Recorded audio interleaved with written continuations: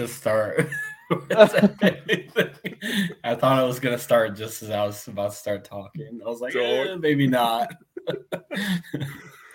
Oh my goodness, this guy. Okay, did you start it, Tyler? Yep, it started. Okay, welcome back to another episode of Wisco Fanatics, Packer episode. I am declaring this the Simon episode. Simon's getting all my camera time. He's going to get all his own camera time because he's on one today. I'm very excited to see how he breaks the game. He's on something. This is going to be amazing. Simon had surgery, so he gets an excuse. You know what's he's good always for shoulder stupid, pain. but yeah, you know what's good for shoulder pain, right? If you look my butthole. Yeah, someone got me with that. No. How do you fall into that, bro? Dude, I came into work on it, so I got some meds, and I came into work. Wait. And I was. You drove into work on, bro? No, I got a ride. Oh, okay, good, smart. Yeah, I got. I was going to say that's terribly irresponsible. And someone asked me that, and I didn't think twice about it, and I was like, "What?" I was like, "No." For anyone that hasn't seen the movie Step Brothers, that's from Step Brothers. Oh my gosh, one of my all-time favorite movies. Oh man, it don't count, man. So, the sad part is someone in the army said that to you, Simon. I know. Oh gosh.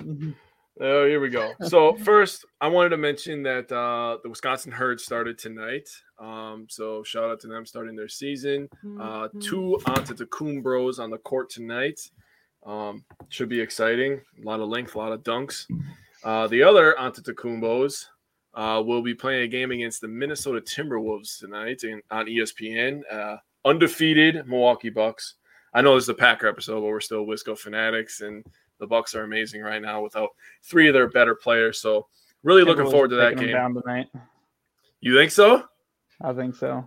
That's the game that Tyler, when we talked on Wednesday, that's the game that Tyler picked that if we lost the game, it would be the Timberwolves. I said the Hawks. They got a lot of size on, in the paint. So they do. Well, I mean, the Bucks can roll a lineup of Giannis, Bobby Portis, and Brook Lopez and match anybody's size. I mean, that's Brooks playing a hell of a year. I'm just trolling y'all. I am a Timberwolves fan, but I'm not a huge basketball fan. You know what I said, Simon, about Brook Lopez? I said, dude, he had the most successful back surgery of all time. Dude is like 8 years younger, bro. Whatever they put in his back, we got Wakanda Forever coming up pretty soon. They put some vibranium in there or something. I don't know what's going on, but holy shit, man. This guy is blocking shots at left and right. Dunking the ball. He looks crazy. Splash Mountain's back. Splash Mountain, yeah. Oh, man. He's amazing. I'm happy we have him. Can't wait to get Chris back, though. So, talking football, did you guys watch that game last night? Yes, most of it. Oh, yeah, I did. It actually kept it interesting until and then I shut it off at the start of the fourth. But I had a lot of fantasy players in there. But what'd you guys think? Damian Pierce is a stud. Yeah, and I'm glad I have him monster in my keeper and dynasty leagues. So I think that another team. I think the Eagles are very good, but this goes back to when I've been talking about the NFC. I don't think there's any there's no Bills per se in the NFC, right? There's no one that's like that team, or even I would even say the Chiefs. I think this year in the NFC, it's like you make the playoffs, you have a chance to make it the Super Bowl in the NFC. And you know what? In a couple weeks, we will get a measuring stick game against the Eagles. So I'm looking forward to that. I just hope it matters. Yeah, let's hope it matters. Let's play some speculation here. What do you guys think is going to happen with Brandon Cooks? Yeah, I think they're going to release him. Okay. If you had to make a prediction, where would he go? I honestly think someone like the Bills will try to scoop him up. Now, the caveat is it depends on when this happens, right? Now, if Green Bay, I have a feeling this is what my hope is, that we rip off the next 3 games in a row and get us back into the contention. Now, if it happens in a couple weeks and we're back at 500, I think he might come to play at Green Bay. If it's not him, it's OBJ, someone like that, if we need them. It also depends on where OBJ goes, see if that domino falls. I don't know what his health is looking like, but I could see him wanting to go somewhere like the Bills. I know the Rams have been wanting a wide receiver, but they're just as that rough shape as us. What about like So- a sneaky team like the Seahawks or something? No, don't think the team that I'm saying is if he doesn't go to the Packers, he's going to go to the Cowboys. Ooh, Oh, that'd be a good, It's a good one, too. I could see that. It's a good one too. I don't like that. I don't like that. I know at all. Minnesota, for whatever reason, was trying to trade for somebody, but now that they got T.J. Hawkinson, they don't. I heard a rumor that Cooks he said he wanted to play for the Vikings. I don't know if that's really? true, but I don't know Greg why. agrees with Like, me. Oh, Greg. And Greg, you are right about Chauncey Gardner-Johnson because the Saints miss him too, I think. Just his mentality. Maybe not even just his ability, but having a guy that's just a bulldog on the field and having that he doesn't take shit attitude really shows an effect. I mean, the He's Packers, having a disgustingly good year. he is. And I don't agree with you that the Eagles are the deepest and most complete roster. I still think the Bills are the best team. Like I top to have bottom, Buffalo. I think the Bills are the best team. And I think So- they're the best coach. oh yeah, Getting Bills into this, let's say I want to talk about David's question because Matt LaFleur actually did give a very valid answer to this question, I believe. yeah, he did. If you're paying Alexander more than any cornerback in the league, why isn't he following a number one receiver? And I asked myself that question while the game was going on, the couple times the Diggs got loose. And Matt LaFleur gave what I feel is a very valid answer, is that they didn't want to be playing a ton of man coverage and having their backs turned to Josh Allen. And now I get That is fair. that you don't want to give up chunk plays to Diggs, but Josh Allen, he's the MVP right now. And if you have a choice of playing zone coverage against the Bills or turning your back to Josh Allen, like I'd maybe mix in some zone coverage. So that was the answer that Matt LaFleur gave when he was asked why Jair wasn't on Diggs the entire game, was because they didn't want to play a lot of man coverage and have their backs turned to Josh Allen. So I think that's fair. Yeah, I agree with his because I was looking for that too, and I agree. Like, because even there's a few times that he did kill us with his legs, and just imagine if he more times he looked up in the field and we had our backs turned because we were playing man coverage. Now Right. it's not gonna be the same. Like now, if we come out of this game and Amon-Ra lights us up and Jaw was on him 3 times, and we're like, Right. okay, we get it. He was lining up in the slot or something, but Jared Goff isn't gonna run for Right. 80 yards and Well, 2 touchdowns. If you look at the 3 previous games, like Jair has been on the number one wide receiver. He was on Scary Terry. He's like, I don't remember if it was like 3 weeks ago that they really started doing more press coverage, and we noted that. So yes, it is just this one game, and I think it's going to be back to Jair shadowing when we get into this Detroit game. Jake's going to talk a little bit more about Jair with our second star, but Simon has our first star, Aaron Jones. Yeah, I mean, I think this was a pretty unanimously easy one for us to choose. Like, Aaron Jones is he's such a fun player to watch. I say it like week after week. Like, every time he touches the ball, it seems like something amazing could happen. And this game was kind of different. It was obviously he just dominated the game, right? He had 20 carries, 143 yards. But the way he dominated was kind of just crazy too. He had 13 missed tackles forced this game. And he had 106 yards after contact. It's disgusting. And there was like a couple plays I remember where it looked like he was just going to get tackled at the line of scrimmage, and somehow he just like slipped out for an extra couple of yards. Or they pinned us deep one drive, and we were on like the 3-yard line or something, and it looked like I think did he catch out of the backfield, or he did like a zone read? I can't remember, but he was like a yard or two behind the line of scrimmage. It looked like he was going to get tackled at the 1 and somehow slipped out to like the 4 or 5 yard line. And it was just like, it was crazy that he was able to get out of some of the stuff he missed. He wasn't super effective in the passing game. Oh, sorry. Go ahead and finish. I was going to say he wasn't super effective in the passing game, but he still had 3 receptions for 14 yards.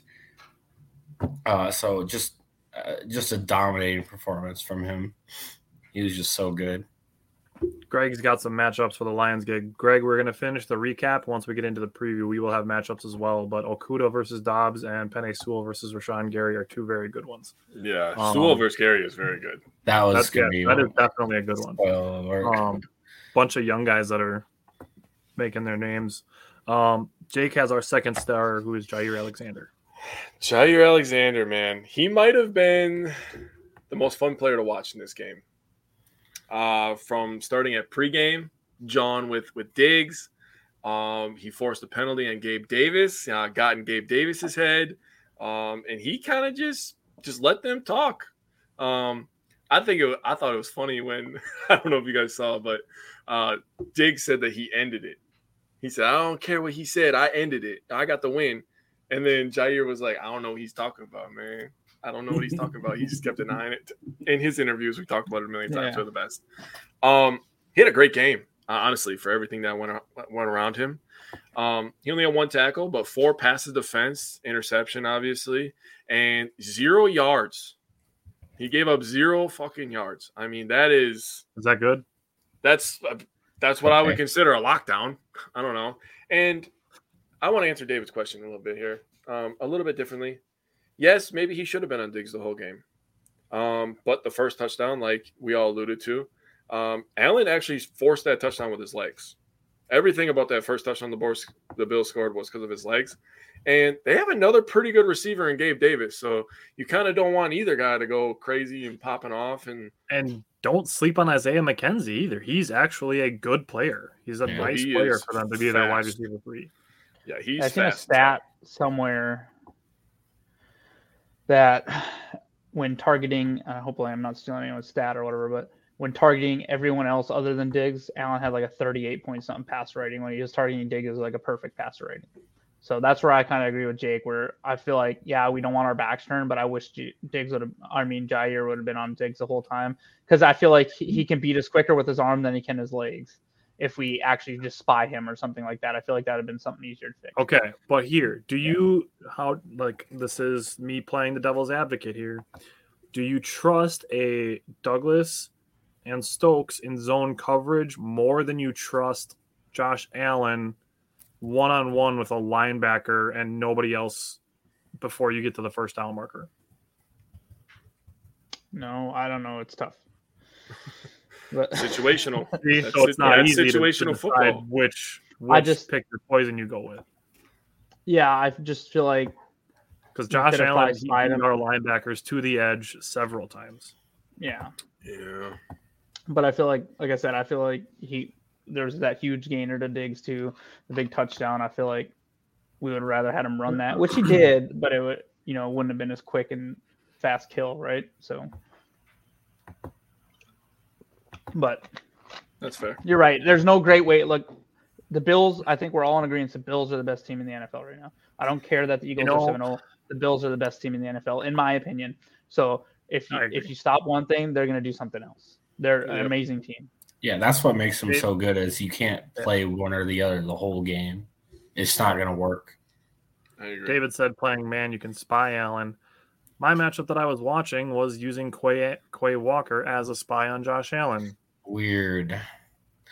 Speaking of Quay, he was actually having a really good game before he got ejected. I don't know if someone was going to talk about that. Yeah, I don't know if someone was going to talk about that or not, but he was having a pretty good game before he got ejected. I didn't really want to talk about it because it was so controversial. Oh, man, we have to. I'll break it down in my eyes. Hold on. This goes back to what I was talking about like last week or the week before, is how undisciplined this team seems sometimes. And this is the type it was versus the Commanders, where we had these dumbass penalties that cost us yards that are completely unnecessary. And it doesn't seem like he's going to get suspended. At least that's what I read. Is they're probably just going to fine him. But, man, you got to keep a level head. I don't know exactly what the exchange was, but it didn't seem like that was, a necessary, reaction to whatever that dude said. Yeah, maybe he just didn't want to touch him. And everyone's saying that he pushed the coach. It wasn't a coach. It was a practice squad player, okay? That doesn't make it any better, but Yeah, exactly. He ain't even good to be standing on the side. Like, but he shouldn't have pushed him. But like Simon said, you don't know what was said while he was on the ground. You don't know what was going on. And the guy kind of grabbed his arm to pick him up, and maybe Quay thought he was, he was pulling on him or something he shouldn't have been doing. So, but he definitely should not have pushed him. But it is what it is. All right. So I have the third star, which is the aforementioned Romeo Doubs. He had 4 receptions for 62 yards and a touchdown against a good defense. And I think the thing that stood out to me most about Doubs in this game was his hands. Everything he caught was with his hands. He kind of got turned around on his touchdown catch, but he made the catch. He adjusted, made the catch with his hands. You guys paid attention to the rookie wide receiver standings at all? I know what you're about to throw out there. I'm about to throw 3 things out there. Okay. I think I saw one of them. Romeo Doubs is currently 5th in yards for rookie wide receivers. He's currently 3rd in receptions, trailing only Chris Olave and Garrett Wilson. And he's 2nd in touchdowns to only Jahan Dotson. That's pretty good. Pretty good for a 4th round pick. I'll say that. Pretty good for a 4th round pick. I'm really interested. Bryant has the underrated performer this week. I'm interested to see who he went with.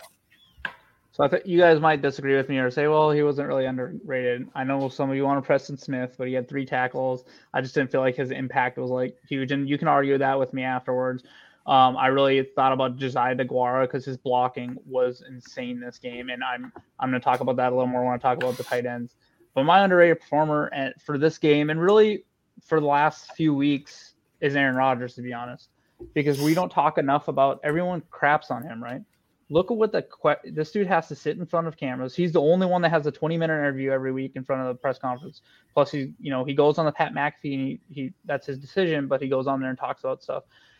And I've seen a bunch of people like poo-pooing the fact that he was smiling on the sidelines with Dillon and Jones. And we joked about it in our message that someone's going to say something. God forbid the dude is having fun. Like, to me, that actually like sense of calm, like, because I feel like they found something in this game.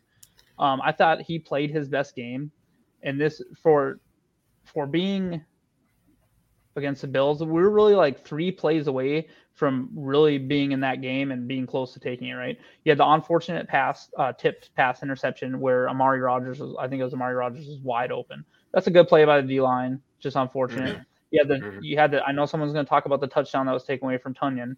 Yep. And then like one other play maybe that we make, and it's game like we're right there. Instead of having to kick that field goal, we're going for the win or tie in that situation if either of those 2 plays go a different way, right? Because when Aaron Rodgers threw that interception, if he completes that pass to Amari Rodgers instead, we're already in scoring range. But for this game, Aaron had 203 yards, 2 touchdowns, and the 1 interception. But what I really liked was, for one, he stuck with the run game even when we were down. Like, we all talk about how he checks out of that stuff. He stuck with that, even if he was like after the game. It a couple of times actually. Yeah, exactly. And even after the game, he was like, "Well, in this league, we're gonna have to be able to throw it downfield." And everyone was like, "See, he just wants to chuck it downfield still." No, I think he means that it needs to complement us. If we're running the ball that well, we need to be able to throw the ball down the field. And because our play action, run the ball a bunch of times and then pretend like you're going to run the ball and throw it. Exactly. And he's talked about his thumb injury and how being under center hurts it. This was the most I've seen them under center all year. And then a couple other things too is like on the flea flicker. I don't know if it was he wanted to lead Romeo Doubs inside, and actually I'll say that for when I talk about the play. But I feel like he took more chances too. Like he got outside the pocket and he ran once. The pass to Toure, he really was patient, got outside, and I love the fact that Toure adjusted to him. That throw to Romeo Doubs, throwing it down the field, the one to Amari Rodgers. There was another one he just darted into Tunyon that got deflected in the air. It wasn't intercepted or anything, but I felt like he was just taking more chances, and I feel like he was playing a little more loose, to be honest. So I put him as the underrated performer just because of really like on and off the field stuff he's dealt with during this losing streak, and I feel like if he crumbles, the whole team, and we know that if he crumbles, the whole team crumbles, and I felt like he's doing as good of a job as he can to hold this team up and speak with a sense of urgency, but not like act like the world is falling, like all of us fans want to do. So I don't know. I want to respond to Michael Larson first. He said, "Imagine being 3 and 5." Well, Michael, imagine your IQ being between 3 and 5. The fuck out of here with that bullshit. So, one thing. Oh yeah. Oh, sorry. I want to respond. I agree with you, and I've talked about Rodgers a couple of times, and when I'm not on camera, I say more controversial things. Thank you, David. I thought that was a pretty good one. I had that one cooking, waiting for Brian to finish. It's crazy that after every misplay, he's scrutinized. And you brought up how he's laughing on the bench. And the reason that I wanted us to make a move, and I know Brian's going to talk about this, is the 2-minute offense is just such a struggle with these young guys. And now you got a rookie that's coming off the practice squad who's got even less of an idea of shit that's going on. And you're trying to run a 2-minute offense, and you could see Rodgers like explaining it with all the hand signs, like you got to do this, and then you got to do this, and you have to do this route. And it's like he's got to like map out all these plays and get down the field in a fast amount of time. I think the potential for this offense is going up, week by week, as it should be. Oh yeah. But I still think that it's going to be a little bit rough. I think this week will be a little bit easier because the Lions fucking suck on defense. Let's just You're an idiot, Michael. Right? Like, seriously, go ahead and go away. Jake the racist is talking. Yeah, I'm racist. Yep. Not how NFC. Yeah, okay. I'm not going to respond to him anymore. I already burned you, so you can enjoy that. But I just wanted to say that I agree. Rodgers being underrated performer, definitely 100%. So just one thing I wanted to cap off on what he talked about a little bit too is I think this is the most, or at least the best game of the year as far as Rodgers in the pocket and moving around and stuff. He, like the way he moved around the pocket and manipulated it, this was probably the best game of the year that he's had doing that. Sure. And that throw to Toure, like seeing him move back and forth and Toure adjusting to where he was on the field. And I mean, that was probably my favorite play of the year, to be honest, because you see these young wide receivers, once the play breaks down, you see them starting to get a feel for where they can go to help Rodgers out. And that's what I loved. So I actually kind of agree with Brian on this one, but he earned himself a bunch of playing time by doing that, man. Yeah, man. Rodgers is going to talk about the wide receivers today. We're going to get into some of their specific plays, but we're going to talk about the wide receivers. And Robert's getting ahead of me a little bit with bringing up Amari Rodgers because I'm going to talk about him too. Real quick. I want to ask you guys this. Can you hear me? Yeah. Okay, sorry. Sadly. Real quick. Sorry, it gave me an error. It was like, sorry, there's an error, but it's not your fault. And then it kicked me. I'm like, okay, great. What do we get? Who do you guys have not active this week, right? If Lazard plays. So do you not have Samori Toure active after that game? I don't feel like we can. There's no way Dubs and Christian Watson are inactive. I know who you're going to say, but my question is, but Amari played well, or he's showing something. I feel like it should be Sammy Watkins, but I don't think they're not going to fucking do we have the balls to do it. Like, I don't think we will, right? And that's my problem is like, I think Watkins. Yes. Yeah. I feel like we need to, cut him, or just whatever. But especially when Cobb comes back, I'm sorry, but Watkins was a non-factor again this game. He made one catch for that first third down. Yeah, on that first third down, that was it. And then there was nothing the rest of the rest of the game. Like, we're seeing these other, wide receivers make play and get open. Toure had that one that was a low throw that kind of went through his hands and hit the ground. A little bit better throw or better, hands catch by him. He makes that play and getting open, making that adjustment to Rodgers. And after what Rodgers said this week, like I told him he need to be on the field. Like, it's going to be interesting to see if now we're forced to have 6 wide receivers active this game, assuming Lazard and Christian Watson play, or if they actually don't have Amari and or Watkins active. Because I don't think there's any way they deactivate Toure for this game. I would be shocked. No. So I want to answer. I don't think I'd actually be shocked. It'll be interesting to see. Robert asked about Juwann Winfree. He's been activated. I think it was 3 times now, and if he's activated again, he has to be signed to the active roster. Yep. And when he's had his opportunities, he just hasn't really performed. He's been passed on the depth chart by Romeo Dobbs, obviously. Christian Watson, obviously. He's been passed, in my opinion, by Amari Rogers. He's been passed by Samori Toure at this point, honestly. Think about that. So, I mean, Juwann Winfree is essentially the 8th best wide receiver on the roster. And if they bring him up again, he has to be signed to the active roster. So I think Juwann Winfree is pretty much done playing with the Packers unless there's a huge bunch of injuries. Who did we cut to sign Patrick Taylor back to the practice squad? Because I, in my opinion, like if we sign another player to the practice squad, Juwann Winfree is the first to go. Like he's had so many opportunities to show something. He's a practice star. He's had multiple years of it too. Yeah, like just it's time to move on. I agree.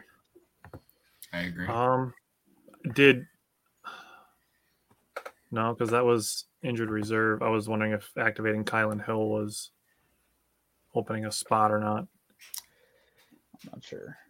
They might have just had an open spot. Well, what's the with all the people going on? Yeah, people going on IR and stuff like that. Well, they cut Patrick Taylor from the active roster to activate Kylan Hill, but they released someone else though.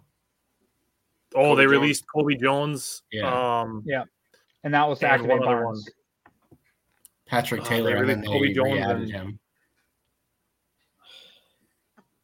Was it Ennis Gaines? You're right. It was Pat. No, it was Pat. No, Ennis Gaines joined the practice squad.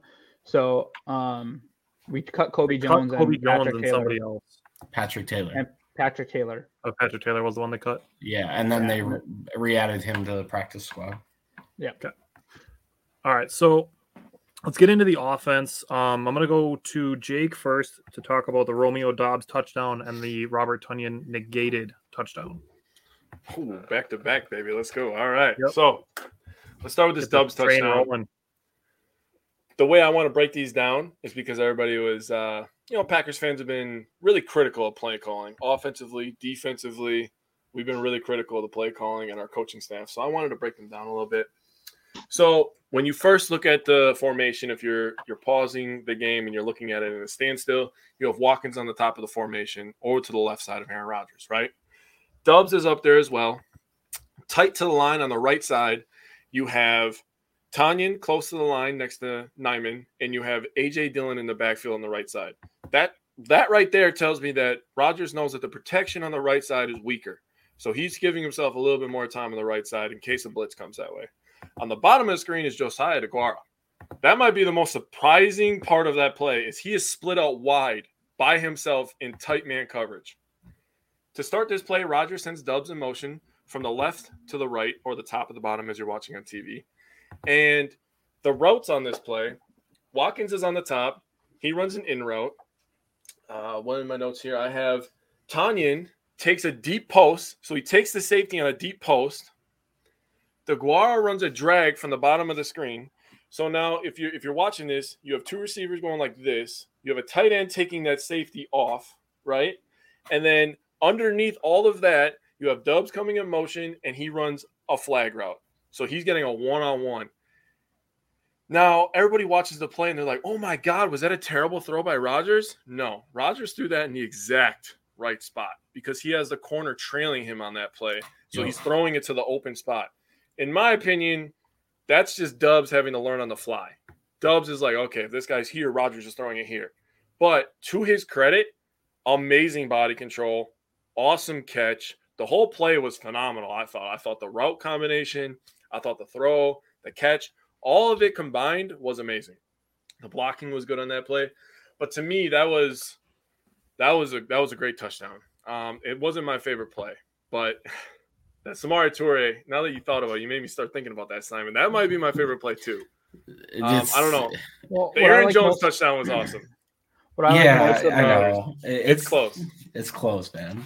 So now I want to talk about the Tonyan touchdown.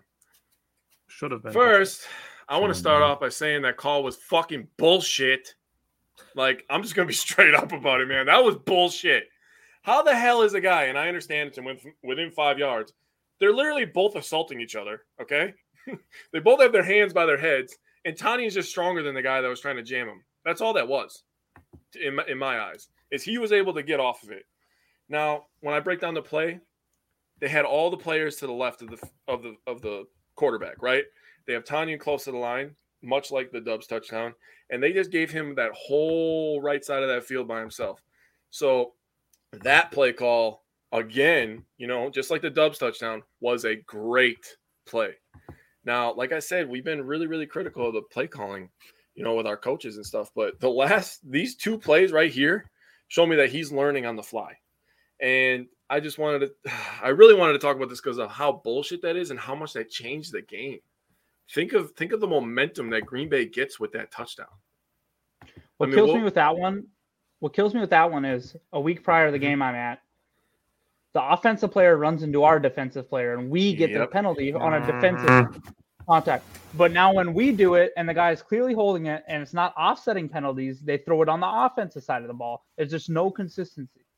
Like, it was clearly the guy was holding him, and then he breaks away from it, and the guy falls. Oh, flag.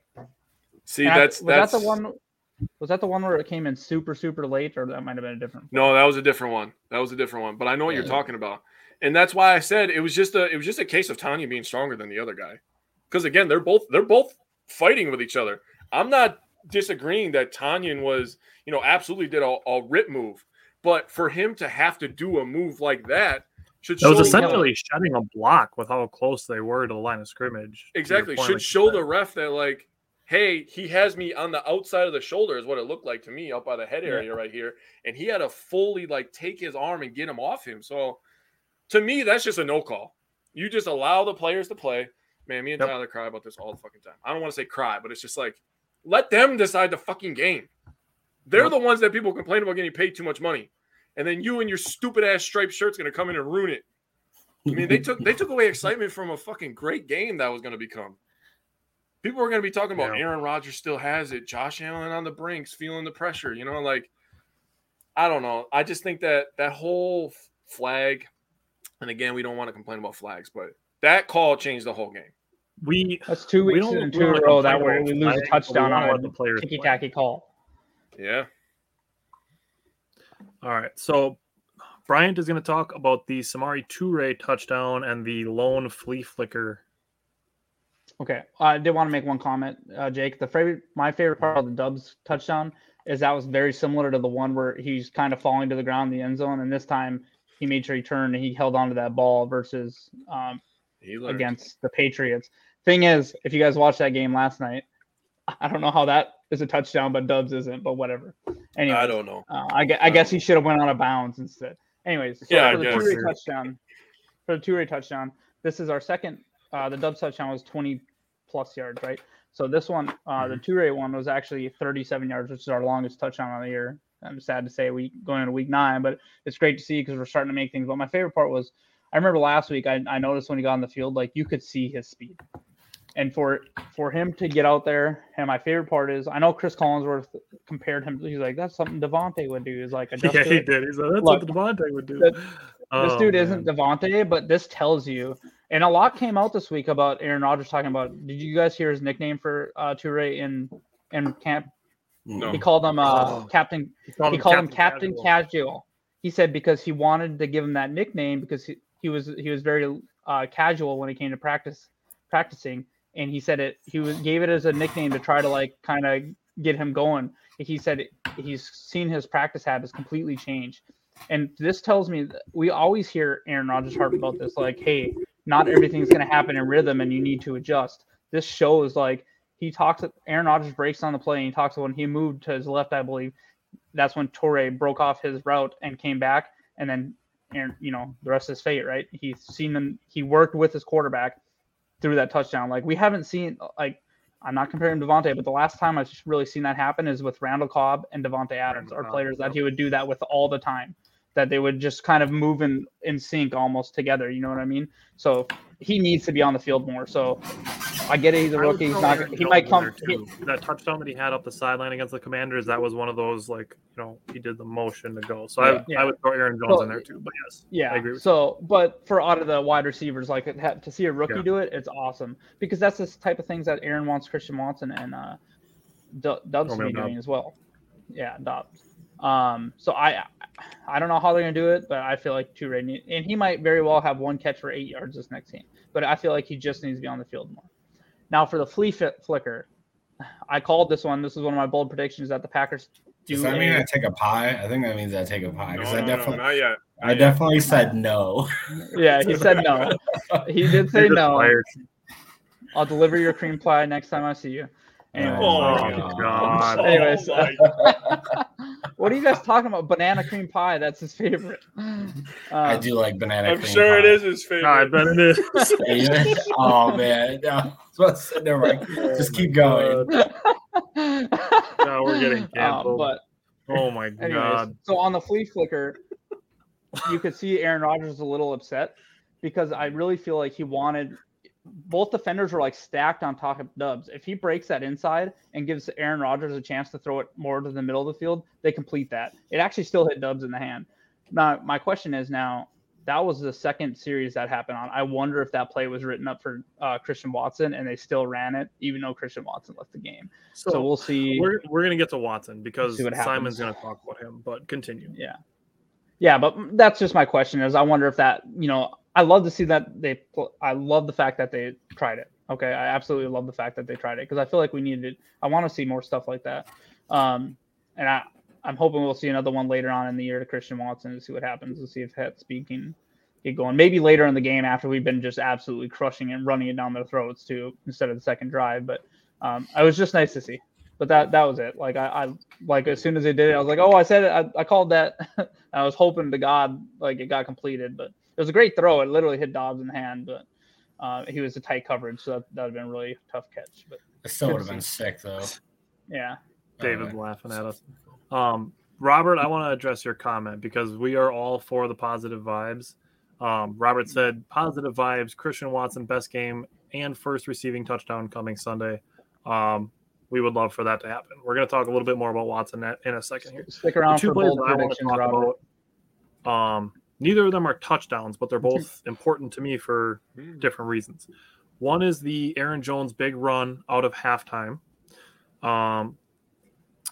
So a penalty on each team started this drive for 1st and 5 from the 13-yard line.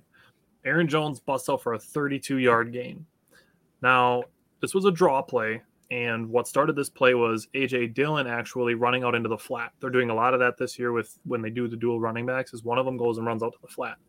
That motion on its own froze the linebackers, which allowed the draw play to work for a big gain because they weren't allowed to flow in the same direction that the offensive line was going, and that opened up a huge hole for Aaron Jones to burst through. So I wanted to bring that up, and then John Runyon and Zach Tom were the ones that opened the hole. And then Josh Nijman got into the second level, which was just great execution of the play. Josh Nijman had a guy blocked up to the sticks. So he's up 5 yards upfield. And Aaron Jones is at the first down marker before anybody's even thinking about touching him. Samuel Parker said the Vikings are not that good and worry no one. Y'all can agree to that.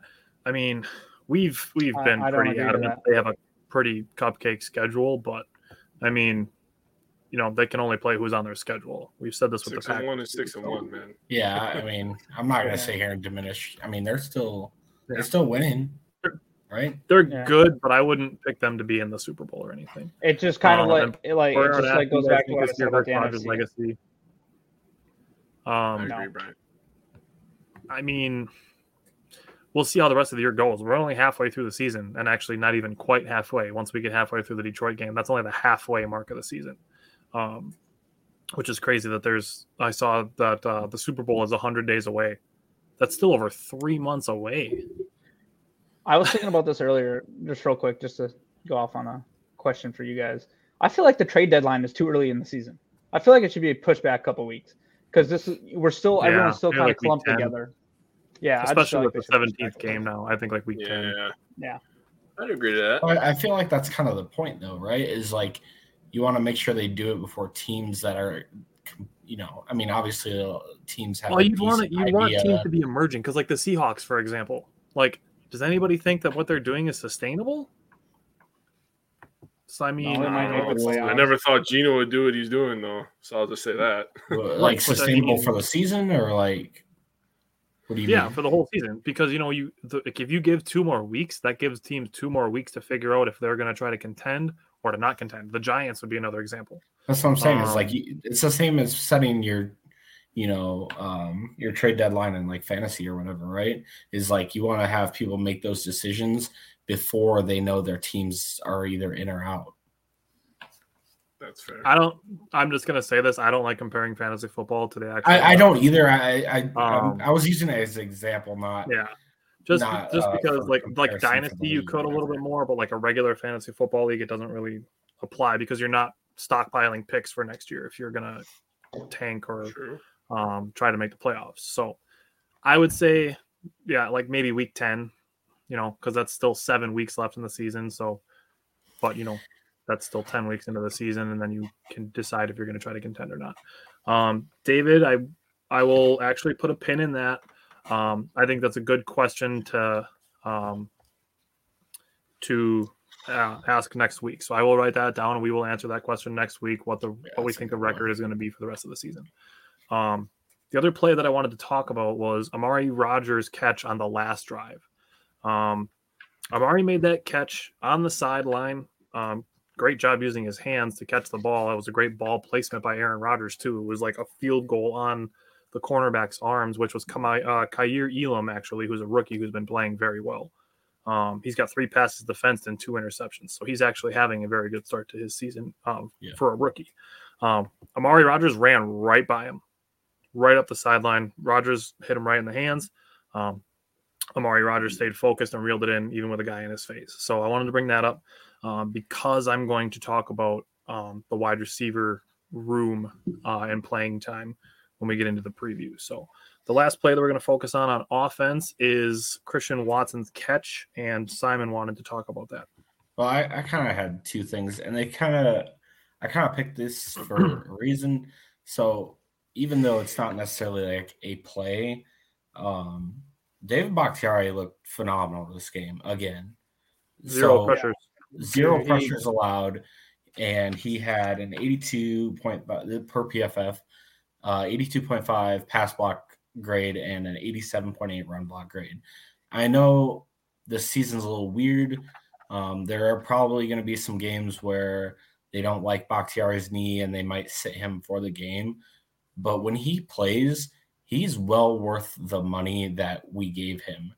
And I know it's tough because it just, like we said before, like it sucks the way that his injury went down. Signed a huge contract and pretty much immediately tears his ACL. But like, yeah, same. Like I love the matchup. I like Hutch coming out of the draft. He could develop into a just disgustingly good player. His motor's sick. Yeah, his motor is just gross. He could be a great player. But like this is just, and this kind of goes into my Watson catch. One catch for 12 yards, kind of just took a slant over the middle and immediately gets concussed. But the thing that got me the most is like I saw some disgusting comments from Packer fans, and it sucks seeing stuff like that, And I always like Aaron Nagler's like carry the G thing. Like as a fan, like why can't we just be respectful towards these players? Like that's not like he's an injury prone player. Like this is football. Stuff happens. He took a shot to the head, and I mean, there's nothing you can do about it. Stuff happens. Like why are we crapping on this player? And his injury history isn't even bad either. Comments, stuff like that. It's terrible. I agree with you. I'm really glad you brought that up actually because it was bad. Yeah, and so on the Whistle Fanatics page, and people like he's made a glass. Did you see the tweet from him? I think I shared like his mom. Like, yeah, it's a tweet from his mom. Like, it's just sad to see that. And I tweeted. I think he went out. Okay. The fact that there's fans that are like basically acting like they don't want a guy who's on their team to succeed. Like, I can't wrap my head around that. And like I said, Simon, I'm really glad you brought that up because we, Jake and I have said tons of times talking about other teams that, the athletes are people. Yeah. Yep. And what I saw too was people saying that Aaron Rodgers threw his head back because he's like, oh, great, he's injured again. It's like, no. Aaron Rodgers threw his head back because he wants Christian Watson to be on the field, not only for what he brings to the team, but also for Christian Watson. Yeah. Rodgers wants Watson to be able to get his career going as a player, as a person. Not even just as what he brings to the team as a deep threat or an end-around threat or whatever. Like, Rodgers wants Christian Watson, the person, to have his opportunity. Mm-hmm. I think for me, I'm not going to talk a lot about this because it really pissed me off. But the thing that kind of made it real for me was when I did see his mom's comments. And she talked about how, it's terrible to see. And as a parent, I tell you what, I'd have a hard time holding back from some of these people that talked about my kid like that, man. I mean, this kid has worked his ass off. I mean, to be very blunt about it, he worked his ass off to get where he is. It is a blessing to be in the NFL. It is a blessing to get picked at 34th overall by the Green Bay fucking Packers. The Green Bay Packers, one of the blue blood teams of this league. And to play with Aaron Rodgers. And Greg, I don't give a shit what you say. He's one of the top 10 quarterbacks. He's top 5 in my mind. But one of the best quarterbacks in NFL history. And we're supposedly one of the greatest fan bases in one of the greatest stadiums. And in a moment like this is how you guys respond? I'm disappointed. I'm also really mad. I'm really fucking pissed. But I'm just going to say I'm disappointed, As a fan base, we need to be better. Be better. And this doesn't just stop at the Packers, okay? Tyler and I's mission goes for all of our teams. And it doesn't just happen in sports. In regular life, you can be a better person. That's where I'm going to end that. Brian, did you want to add on before I kind of finished off? Yeah, I'm sorry. I'm just having really bad internet issues. But to see his mom say, I'm glad my son's okay and his neck's not broken. Like, can you imagine? Like, she doesn't care about what, she cares about the team, but her only thing she cares about is her son. And then for her immediately to see negative comments are at Aaron Rodgers. For one, they went to Aaron Rodgers and Matt LaFleur, and you see them both like kind of drop their heads. It's not because they're mad that he's hurt. It's mad, for one, they obviously had a lot written up for him, and they talked about it all week. Like, that changed their offense. Aaron Rodgers has talked about what this kid can bring to the offense. He wants him on the field, and everyone's like, oh, he pulled a hamstring. I've seen people that say that he has his hamstring injury, so now he'll have that his entire career, and it'll only get worse, acting like there's never been anyone with a hamstring injury that's healed. I've seen another person say, well, they can just pick up. Well, he shouldn't have lowered his head on that play, and he wouldn't have got concussed. Guess what? There's people that get a helmet under the chin and they get concussed. Like, it's a bang play. Like, I can't recall if he got tripped up and that's why his head went down. Either way, like, he was kind of going down. Bro, it's natural instinct he was to falling, protect yourself. It's natural instinct to protect yourself. Like, yeah, like I'm really encouraged. I think he's going to play this week because otherwise I don't think they would ever had him out there in full pads. The fact that he practiced limited yesterday already was encouraging enough. And they said he was in really high spirits like after the game right away. And it was kind of scary because I think on the replay you could see like where his head was bent, like, and you could see his eyes rolled like he was knocked, like he was out. It could have been a bad angle, but just for fans to immediately go out and say a bunch of stupid things and comments, like, you're a sad individual. The first thing you do is want to complain about him getting hurt instead of, oh my gosh, I hope he's okay. Yeah. Yeah. So and if he goes off this weekend, don't cheer for him because you're a piece of crap and you don't deserve to cheer for him. If you're one of the ones tweeting about, oh, he's a piece of glass and we should cut him, don't celebrate if he gets a touchdown this weekend. Okay. We need to be better as a fan base. We need to be better. That's the bottom line. So just to kind of wrap this up, and I kind of lost track of where I was going to go with this now, but just as like a challenge to yourself, and I don't care if you're watching as a Packer fan or if you're another fan, Lions, whatever, like, we can all kind of just be better fans and realizing that these players have personal lives too, right? And Jake and I say that all the time. Yeah. We said it when the Bucks and the Celtics were playing in the Eastern Conference second round last year. Marcus Smart got hurt and his arm is dangling, and it's we're playing basketball. A guy on the rival team gets hurt. We don't want to see people hurt. Mm-hmm. These athletes are people. I don't care how much you hate the Bears. I don't want Justin Fields to get a concussion. Yeah, I don't want Kirk Cousins to break his arm or like DeAndre to break his like collarbone. Like, I don't want those things to happen. I want them to have their worst games possible, and I hope they fumble every time they touch the ball and throw 10 million interceptions. right. 9 touchdowns every game. But I don't want anybody to get hurt. That's the bottom line. I don't care how much you hate anybody else's team. I don't care. I hate the fucking Dodgers, but I don't hope that anybody on that team gets hurt. Yeah.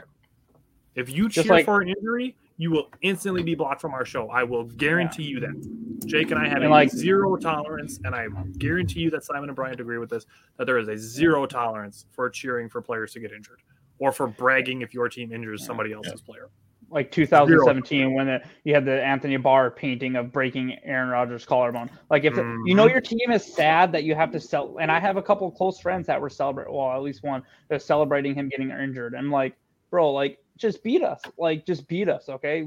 I don't care. Like I think Justin Fields is trash, but I hope he stays healthy and he earns his money his whole career. I don't want to see him get hurt. I don't want to see anyone get hurt. That's like that changes their life, right?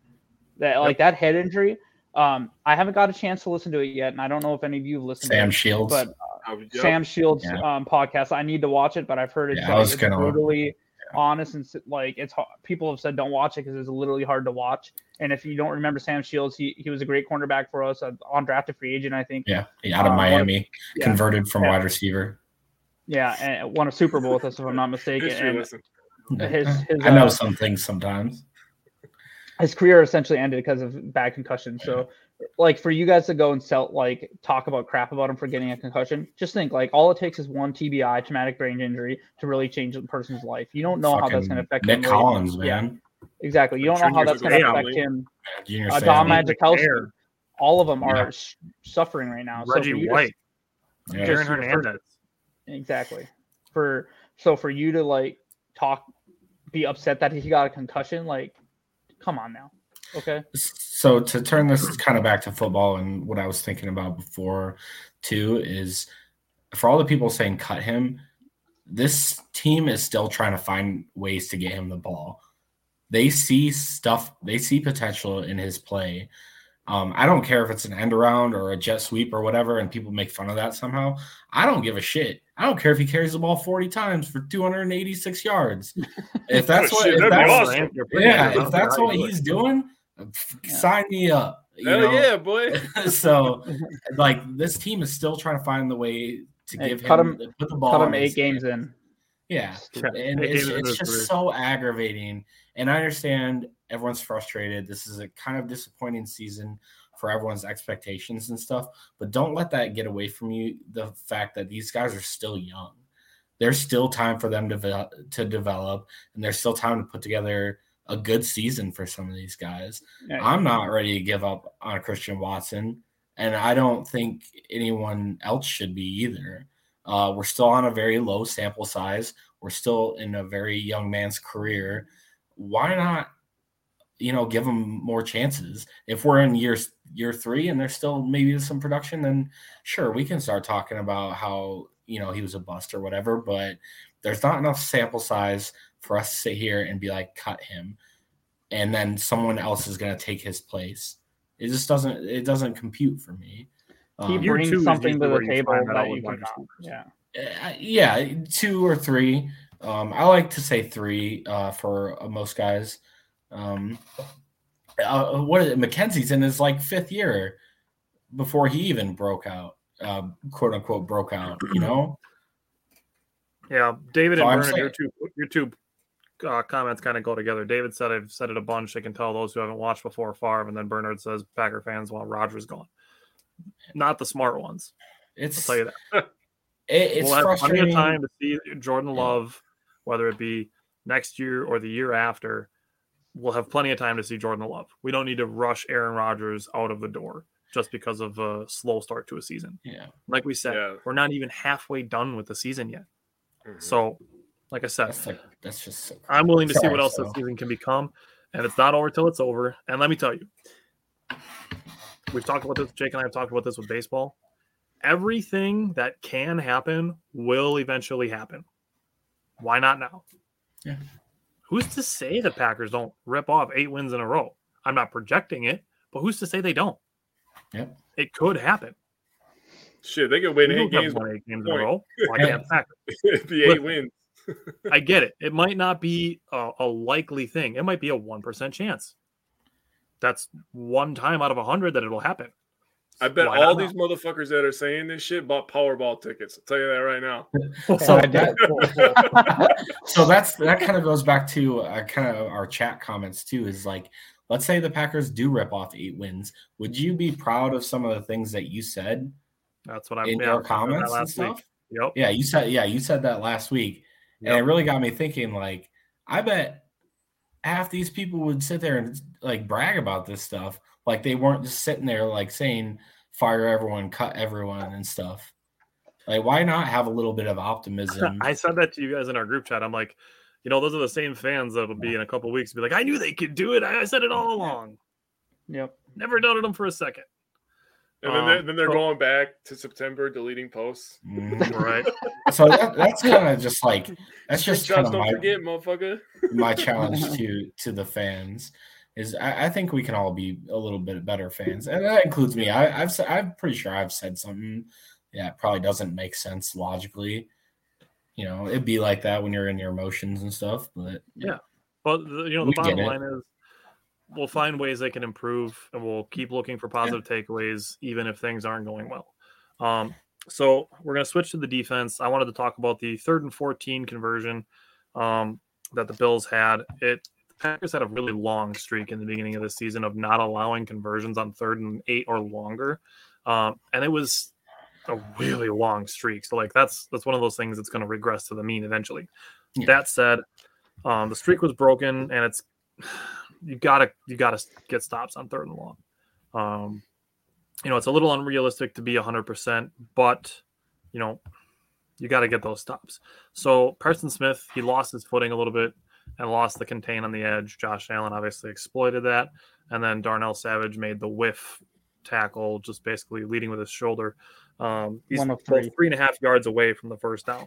I know this is something that Bryant wants to talk about is the tackling, but and the safeties specifically, but he took a terrible angle, which is the first thing. So when we talk about how to improve tackling, angles is a big part of it.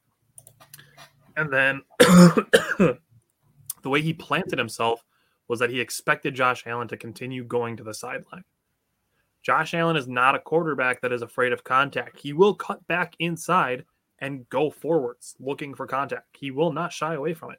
Jake talked about it last week. He is 6'4", 230, a truck of a dude who is not afraid of contact. He's not Jalen Hurts. He's not a guy who's going to try to elude you and then slide down. He will continue running into your linebackers. So for Savage to take a bad angle, to basically kind of assume that Josh Allen was going to continue going towards the sideline, converted that play, and then they got the touchdown to Dawson Knox in the next play. And then the other play that I want to talk about is actually kind of 2 plays, but is the 2 big pass plays before halftime. One of them being the long one to Diggs. Pretty much just ran past Rasul Douglas, and Rasul Douglas just tried to play defense with his hands in the air. This one I don't want to give down on Darnell Savage, but I wanted to bring this up because it ties into my key to victory last week, which was attacking the ball. And that ball gets deep. Josh Allen hucked it up in the air. It was in the air for a while. And you see the camera pan over, and you see Darnell Savage staring at Stephon Diggs. My key to victory was attack the ball. Darnell Savage was the guy who we were hoping in the preseason would be the ball hawking safety. And Amos would be kind of the cleanup safety. And that Darnell Savage could be the guy who goes and gets those balls that are up in the air. And Savage is staring at Stephon Diggs and not at the ball. That's what was key about that play. That's where I believed that Darnell Savage had the opportunity to realize his potential. And he dropped the ball in the opportunity. It sucks, but that's the reality of it. Because Darnell Savage is not responding well to his opportunities. And it sucks to see, because I had hoped that this would be one of the best secondaries in the NFL, and it just hasn't been.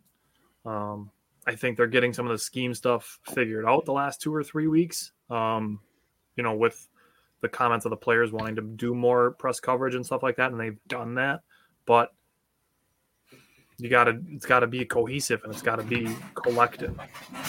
That said, they get the last play right before halftime. Buffalo had about one more play to run, and then they were going to be able to kick the field goal. They threw into the end zone. Jair Alexander. Are you okay, Simon? Sorry, Tyler. I'm struggling over here. I should have muted. The guy turned off his camera in his one arm and he fell off to someone big. We're all laughing at him. Struggling over here. My bad. Last play of the drive, Jair Alexander positioned himself perfectly. He got under the route to use the corner of the end zone, the back line, and the sideline as Simon getting hydraulics.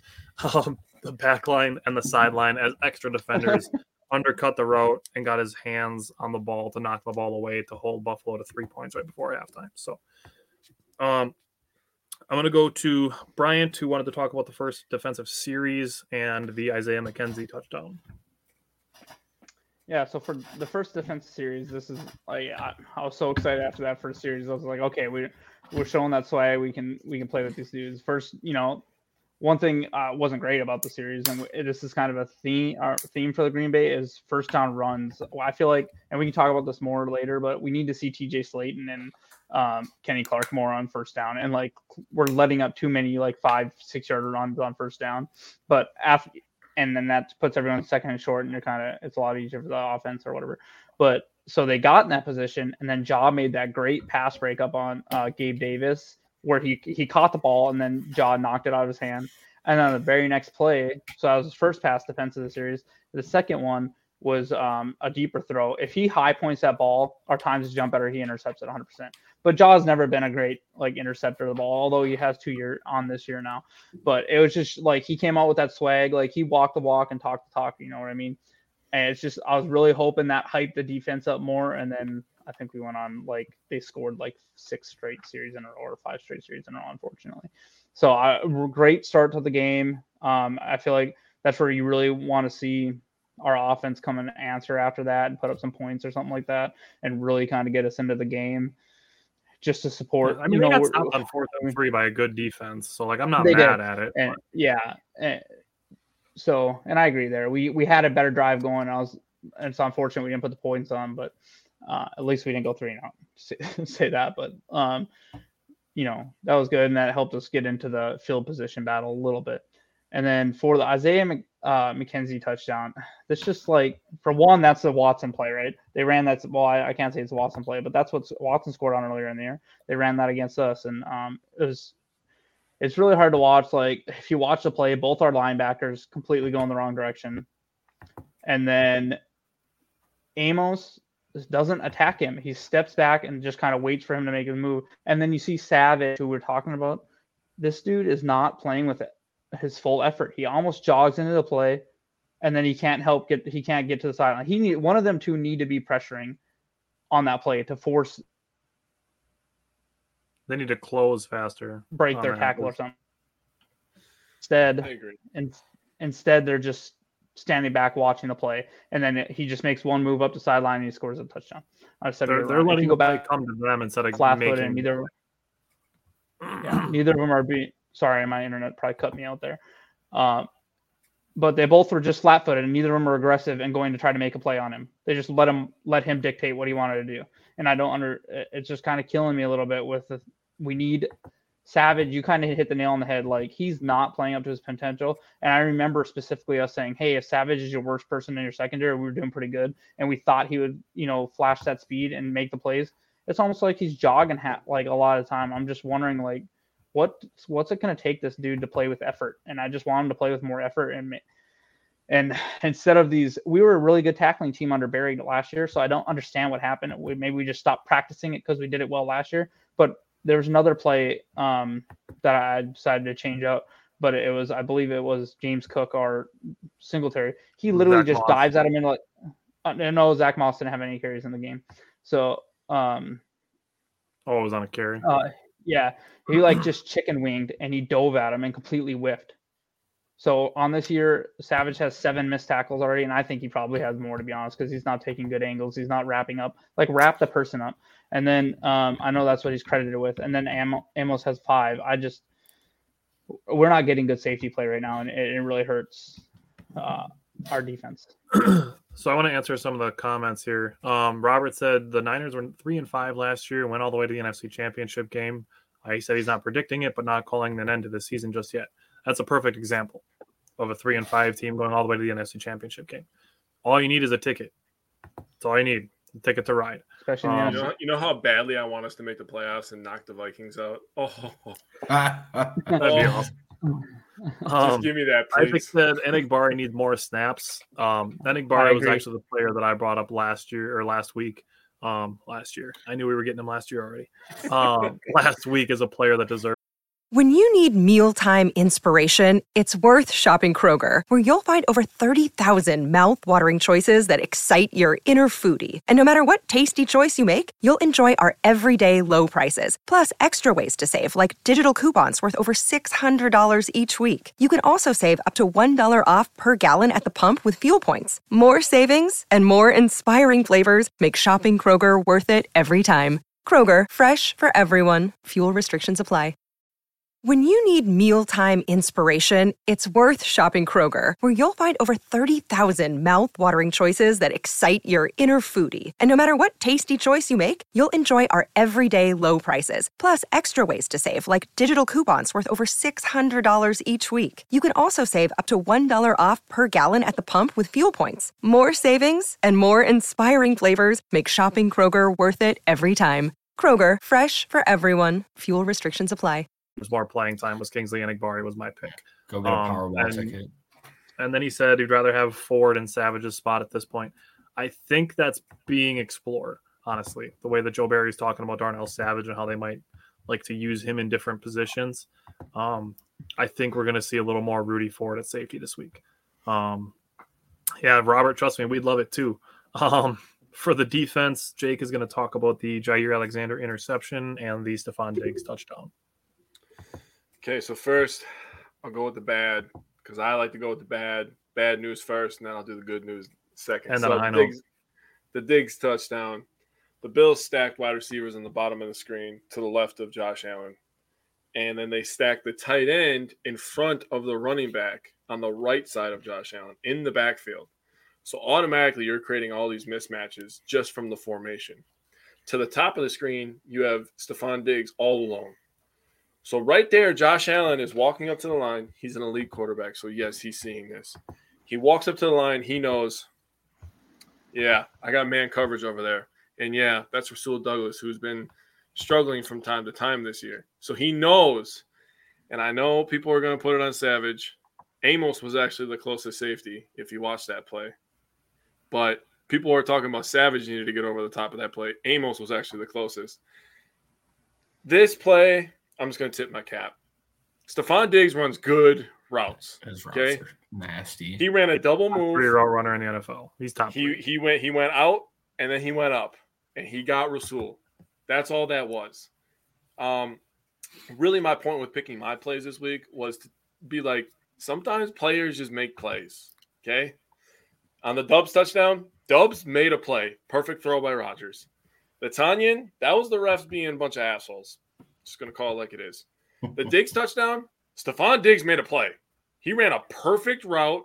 Josh Allen threw a very good pass. There was no safety help over the top. I don't know what the issue was with the safeties. But again, Amos was the closest one. And he just got beat. It is what it is, man. He's one of the best wide receivers in the NFL. He's clearly top 3? Would you say he's clearly top 3? I'd say he's clearly top 5. Yeah. On my list, he's clearly top 3. So I'll say top 5. With the Jair interception, I wanted to talk about how after that first drive, especially in the second half, because this interception happened in the second half, I think the defense did a really good job adjusting and keeping Allen in the pocket. I think they contained him very well, made him throw off schedule, which is something that I wanted for the entire game. But, they did adjust on defense, and they forced them to throw 2 uncharacteristic plays that you haven't seen from Josh Allen in a few years. A great play by Jair Alexander. the other reason I want to talk about this is, after all the talking, and they're saying a bunch of stuff that we're not allowed to say, to our kids, he goes and gives the football to a kid and makes his day, man. That honestly was like, that's my boy, man. And like, he was like fighting off his teammates, like, no, I'm good. I'll celebrate you over there. Goes and gives the ball to the kid. And I'm just like, that's my guy. That's why I love that guy, man. He could jaw. He could talk with the best of them. He goes and makes plays, gives the football to a kid. The fuck you not like that guy, man? I love that stuff. Seriously, how do you not like that guy? We posted a video of Justin Fields, actually, because this kid walks up to a Bears thing. It's like a preseason thing, and walks up to a table where guys are signing autographs, and he's got his Justin Fields jersey on, and he's got his helmet and his pads and everything. He's like, "You're my favorite player," and Justin Fields like signs a bunch of stuff for him, takes pictures with him and stuff. It's like, we are Packers fans, but respect the hell out of Justin Fields for making children happy, because there's not many things better on the planet than making children happy. So that's baby laughs is up there. Baby laughs is up there. Is up on the list. Oh, screw you, Simon. Baby laughs make me feel so good. Yes, baby laughs are awesome. And that's like, it's like Cam Newton too. Every time he'd rush for a touchdown, he'd go hand the ball to a kid. That was probably that was my favorite part of his game. Yeah, man, I agree with that. Isaac, I'm glad I'm not the only one that sees Willy Wonka when Jair wears those sunglasses. Yeah. Also, there's no weather report this week because they play in a fucking dome. Same with Hopkins. Every touchdown he used to get, he would give to his mom. Yeah. Oh, I love that too. Isn't his mom like blind or something? His mom is blind. Yeah. Did she pass away now? I thought. Or am I wrong? I don't know. Either way, like that's like the humanity part of the game that we love seeing. Yeah. I love that stuff. Simon, did you want to add anything to the defense? Yeah, I didn't really pick a negative. I mean, there's a lot of negatives to take away, but I was kind of surprised Brian didn't pick Preston Smith. I know you said he only had 4 tackles, but his average depth of tackle was half a yard. Well, it was more so that he missed 3 tackles. So no, he didn't. He missed contain on a couple too, which is kind of tough. But he did miss 3 tackles. Damn. My bad. I'm wrong. Yeah, take it back. Like that. You take it back. You big me. Remember when Jake yelled at me last week when I was wrong? I'm sorry. I'm high. Dingleberry. You guys were dropping D bombs. I was highly emotional. I was highly emotional. Yeah, I'm high, so I can be wrong. It's cool. He had shoulder surgery. Yeah, prescription high doesn't count. Yeah. And the last thing. Oh, go ahead. I was gonna say it doesn't say on the bottle that you're supposed to snort the prescription though. It's so it gets faster in the. No, that. Never mind. I'm not gonna say this. I think we've said you it a gotta whole say bunch he of times. anally inserts it. Is a more complete linebacker. Bernard, I don't think anybody thinks it was a mistake to bring Rodgers back. Does anybody else have anything they want to say? Last thing. This team, even though they got to Josh Allen twice. I think one he just ran out of bounds behind the line of scrimmage, so it was credited as a sack. But we had 20 pressures on him. 20. Rashawn Gary had 7. Nice. He was just. I mean, Josh Allen is just incredibly tough. He's just so athletic that if it was any other quarterback, I think we would have had like 4 or 5 sacks. But Josh Allen is he's just so tough to bring down. There was one that athletic. He made Gary miss on what would have been a big sack, and then on that touchdown throw to Diggs, like he's getting like he got lit up. He got still drilled. Yeah. There was a few throws like that, but that's also partially what helped create those interceptions too. Is he had guys in his face like all night almost, and so if we can keep up that consistent pressure, quarterbacks are gonna make mistakes, and that's something that we need to capitalize on more. So that's what I kind of had for the defense. Also, make a fucking tackle. Holy crap! Yeah, just This team has 66 missed tackles this year. Yikes. 66. That's fucking horrible. They could have at least had 3 more to make us laugh about it. Yeah, right? Yeah. Hey, third missed tackle that happens this week. We're all going to be giggling. Yeah. Probably not. I'll probably be angry. But, yeah. Depends if we're winning or not, I guess. Yeah, that's true. I mean, if it happens in the backfield, that'd be cool. So at least they're going backwards. All right. So, I mean, like you said, with tackling, just got to take better angles. Keep your eyes up. Don't try to put your head down and then lower your shoulder and jump at somebody. Keep your eyes up. Wrap around the legs.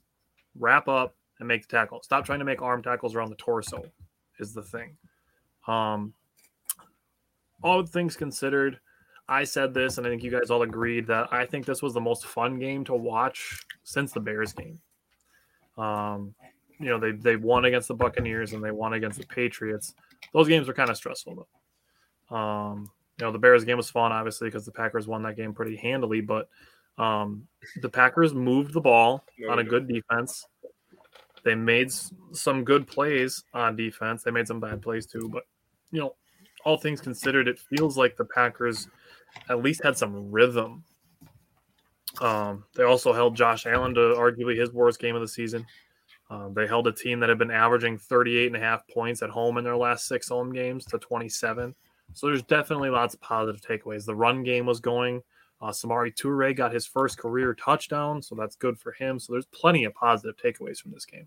We're moving forward. And I'm going to let Bryant bring up the Packers and Lions injury report as long as his internet doesn't freeze. Yeah. So this could go very poorly or very good for the Packers or in the middle. So obviously David Bakhtiari, that dude is a stud, man. He completely erased Von Miller. I'm just like, why? I just want him to be healthy. Like, I wish I could give him my knee. Mine aren't very healthy, but maybe they would help. Yeah, you never tore your ACL. So yeah. It's my feet, my Achilles, and my hips that are bad. My knees are okay. God, you're an old man. So, I know. I had my first VA appointment today. Okay.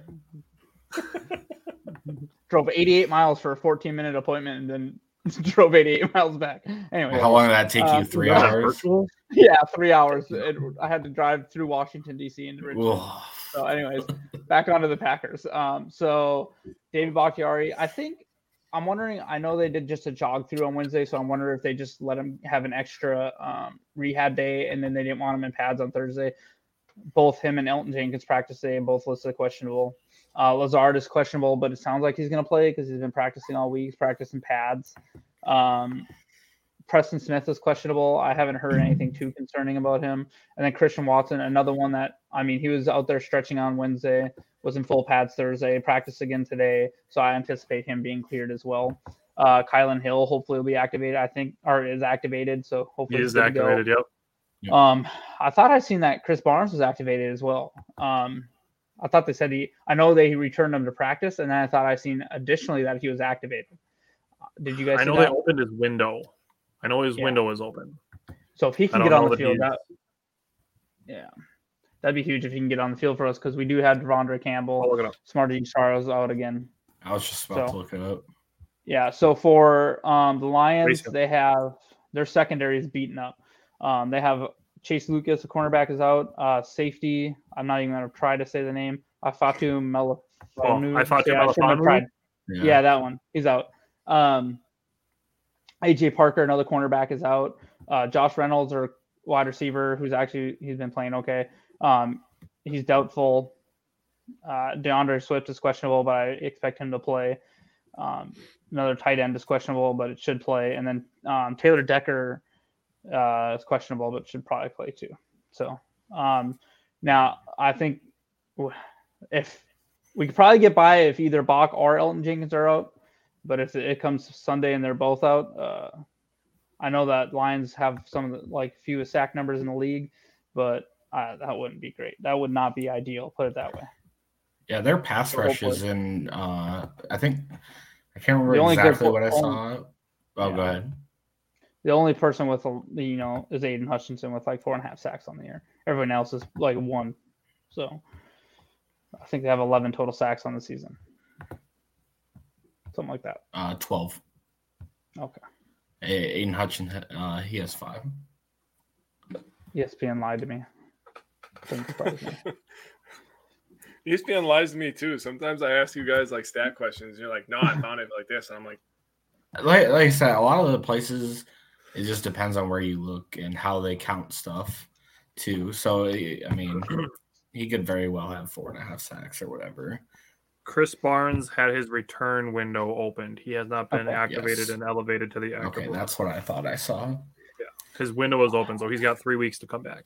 Yeah, I don't think it's unfortunate. I love him to see him come back this week because I'd really like to see the dynamic of Walker in more coverage / rush the passer and Chris Barnes being the person, because we know that Chris Barnes, like, he ain't going to sit back and make a tackle at 5 years back. He's going to hit the hole and try to make that tackle in the hole. So we our defense is missing that. He was playing so well the week that he got hurt that they were running all 3 linebackers. So I'm excited to get him back. And hopefully the fact that Devondre Campbell didn't go on IR or anything, I'm guessing it's a week or 2 thing. And then hopefully he'll be good. So getting into this game, I looked at the touchdown drives for the Packers against Buffalo. They scored 2 touchdowns. One was about 3.5 minutes and one was 8.5 minutes. The 8-minute drive was great. It was capped by the touchdown to Romeo Doubs. The unfortunate thing with that is that it was bookended by 2 touchdowns by Buffalo. But that drive being bookended by touchdowns kind of makes me want to take away some of the credit that is given to the defense about being on the field too much. They had 8.5 minutes to rest after a touchdown drive and still gave up another touchdown. But that was in the first half. So you get into the second half, and overall, the Packers did win the time of possession battle, and the defense did play better in the second half. So I'm going to keep an eye on that to see if the offense being on the field for a long time, whether they score quick touchdown drives, short touchdown drives, or 3-and-outs, how that affects the defense. I'm going to keep a closer eye on that. But that 3.5-minute touchdown drive, Robert Tonyan, Romeo Doubs, the long touchdown to Toure. That was 8 plays, 95 yards in 3.5 minutes. 8 plays, and one of them was a 1-yard run, and one of them was a drop by Toure, which he made up for by scoring the touchdown. So it's essentially 6 plays to go 95 yards in 3.5 minutes. Big boy drive. That is, I love that. I want to see more of that. Big time. Me too. It was a touchdown. So I love seeing that from the Packers. I know Bryant wants to talk about tight ends. So I'm going to let Bryant talk about the tight ends. Yeah, so I really think we need to see more involvement. And for those that don't know, Tonyan is leading our team in receptions. He has 35 on the year. He's on pace to has 286 already. He's on pace to have career highs in reception and yards. Where I really want to see the change is don't get me wrong, I love Mercedes Lewis and what he can do for this team. I think he needs to become like a red zone tight end. And I think we're getting there, to be honest. So Tonyan in this game had a 74% snap share. Lewis had a 33%, and DeGuara had a 45%. And to highlight the significance of that, before that, the 5 games before that, he had 13%, 7%, 14%, 15%, and 15%. So, like, he hadn't been on the field. That game, I like that. Yeah. So the fact that I think we need to start seeing him, DeGuara and Tonyan on the field together more, because he can block. He showed that. Like, he was wiping people out. And the fact that, you're talking about on that touchdown play where DeGuara went out wide, if that's a Lewis, they don't even, like, they're definitely know he's not getting the ball, right? Or very likely. Like, when was the last time Lewis split up wide? 15 years ago when I was in 6th grade? Like, so that'd be pretty bad because I was 17 at that time. But anyway. But it makes sense. It tracks. So, but that's North Dakota school system. So I feel like we need to see DeGuara on the field more because he can block. He can work. He's shown that he can block. He can line up in the backfield, and he's more of a receiving threat than Lewis. I want Lewis on the field, but I want to see DeGuara more. So Tyler Davis was like getting 25% the first 4 games. Last week he was down to 5% snaps, and I think that's because he's not He doesn't add much to me. He could get up the seam maybe, but with Tonyan back could be and the guy fully, to your question healthy, of who you keep off the active roster for the game. Tyler Davis could potentially be one. That's a good point. Like so, that's why I just want to talk about them. Is maybe we start to save Lewis for red zone. Shit, maybe we start running some 3 tight end sets. Like, good luck. Like, can you imagine trying to having AJ Dillon in the backfield with Deguara, Lewis, and Tonyan blocking for him? Like that'd be fun. So I mean, throwing Lazard in there too. So I just think we need to see. It's not because I said that he's one of my players I want to watch for the year, because I knew he wasn't going to go off for crazy, but I know he can basically take over Lewis's position. I feel like Deguara definitely needs to see the field more, and I think we're going to see that happening, especially after that blocking display he put on. So yeah, that's totally fair. Jake is going to talk about the running back touches this week. All right, the hot topic of running back touches, which has been talked about for 8 straight weeks now. Every single week. and the preseason. First of all, I want to talk about how Dillon got 10 carries, 54 yards. He had a 27-yard long. So that was nice to see him break a tackle and actually run for over 3 yards. Then Aaron Jones, obviously, he was our number 1 star this week. He was phenomenal. Even without scoring a touchdown, he felt like the best player on offense for the entirety of the game. The thing I wanted to talk about, the thing with Aaron Jones is he's the engine. These running backs both have to be the engine. And I wanted to talk about how they had 35 touches total. So, I mean, that's the way that this offense has to go. It's giving them the ball, running the ball, ball control, and letting these young guys catch up when they can catch up. I'm going to make a prediction about the running backs because I wanted to predict their touches for this week. I'm predicting Aaron Jones to touch the ball 25 times and AJ Dillon to touch it 17 times. I think we're going to score some points. Now that I'm thinking about it, I don't think that's that outrageous. I think 17 for Dillon is a little high. 17 touches total, catching the ball and running the ball. I know. I'd say more like maybe 13. But what was it? Last week he had what, 12? 11. 11, and then Aaron Jones had what, 23? 24. So that's not that far off. I'm with you on 25. I think 17 is a little high for Dillon. I feel like I need an AJ Dillon. So this isn't a question of if it's going to happen. It's going to happen. I feel that. Now watch him have a total of 13 combined touches this game. Oh my god! I'll be like, I gotta stay on the chat. Tyler's gonna be insufferable today. Wait till my next week. Hey, I told you guys. I get tired of saying "I told you so" every time. Dude, it's funny because that actually plays right into my Simon Says, because I kind of feel like there's a chance they just want to chuck it around the yard again. So we'll get to that though. Actually kind of plays into what I was going to talk about. Well, I'm not giving anything away because we still have to do matchups and X Factors. So save that for that. All right, Jake, you still want to talk about tight ends or fourth downs? I mean, tight ends was Brian. Fourth downs. I do want to talk about fourth downs. So we throw the ball on fourth down, people bitch. We run the ball on fourth down, people bitch. What the fuck else can we do? You got 2 options. You can either run the ball. You could do that. Oh, but wait, Pat O'Donnell gets pressured more than any other punter, so we got to bitch about that too. Has the lowest hang time now because he's under pressure constantly. So listen to this. We have a fourth down percentage of 18%. That is fucking horrible. And yes, it is last. Last year, 59%. We were 9th in the NFL. So, ew.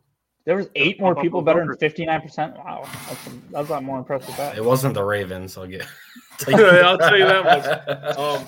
So what happened on? I would fix fourth downs is running the pony package. I think that's the way to go. You leave yourself 2 receiving options in the backfield if shit breaks down. You can run the ball with either guy. We can use AJ Dillon as a lead blocker, like we've seen work. I mean, not for a while, but there's that option. I would have Tonyan tight to the line in the pony package, and I would have if he's available, and I'm not saying anything bad, I would have Watson out wide for that speed option, that speed threat on fourth downs. That's the package that I would run on fourth down, on a 4th and 3.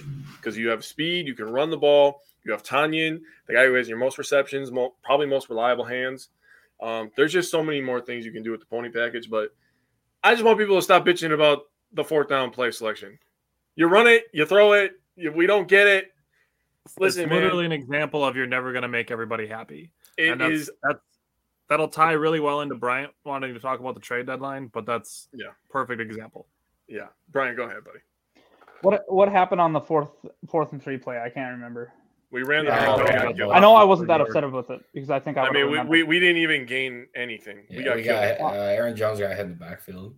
But it's like, we ran that RPO. Yeah, we ran.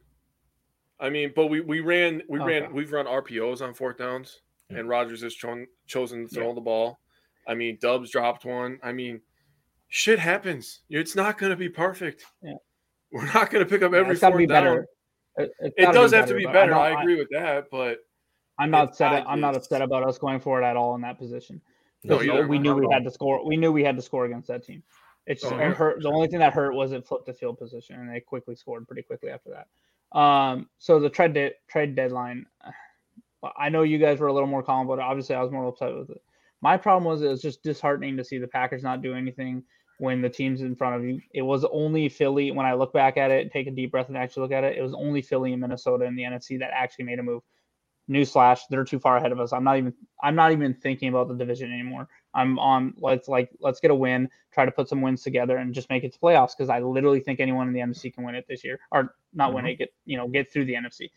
So it's a little disheartening because I start to think of does this mean the Packers, the front office didn't really feel like we were only one player away? And maybe it was smart that they didn't pay it. And then you hear that because the Bears suck so much, that's why we didn't get Claypool, because they offered the same pick. Granted, we could have offered another pick. And then you hear what Houston wanted for Brandon Cooks at 2 and a 4. No way with the money that he's owed. There's no chance. Anyone that wanted to do that, no. And the fact that it doesn't sound like they were willing to take a bunch of the money on. And then I heard today from a different podcast that I listened to, that the Packers were in on an offensive player that no one, there was no news around him or anything about getting traded, but the deal was done and the other team pulled out at the last second. It was with Andy Herman and Mike Wall on their show today. They talked about it. It was brought up, and I was like, interesting. We'll probably never hear about it because, the Packers are doing the gentlemanly thing and not putting that news out there that the team was considering trading someone. So I don't know, maybe it could have been DJ Moore, but there's a little smoke around there. Moore is the one that I would get the vibes on. We heard a little bit about Jerry Jeudy as well. So I'm wondering, well, we've heard about those players, so maybe there's someone else. I couldn't really pinpoint. The only move that I wish we kind of would have done, and you guys probably will disagree with me on this, but if we don't think we're going to get it done this year, I would have loved us to see us ship a 5th for Calvin Ridley. For one, he didn't get a accrued year this year because he missed. They traded a 2nd and a 5th. The 5th round, the 2nd round pick is conditional. It's a 4th round pick. It's a 3rd round if he plays out his contract, and it's a 2nd if they sign him to an extension. Mm-hmm. Okay, fine. If he plays out well, that we sign him to an extension, Calvin Ridley's a stud. So I would have liked to see that one happen, but it is what it is. But to hear we were in everything, it's not our fault that Chicago is such a dumpster fire that they're like, no, we're going to take their pick because we know it's going to be it should be a higher pick, right? And we could have thrown something else in, but just think about it. If say Chicago's picking top 3 and we're picking 15, you're talking about whatever pick value that's what Steelers need to be thinking of, right? It's massive. What's the pick value to get from the 15th pick in the 2nd round to the 3rd pick? You're talking probably another 4th. So we would probably would have had to do is throw in a 4th or a 5th. So it's fine. And Chase Claypool is a nice player. But if Chicago finishes the rest of the season really poorly, the Steelers are already bad. The Steelers might have 2 top 5 picks next year. Yeah, in the 2nd round. So I'm fine with it. It sucks. I hope we can.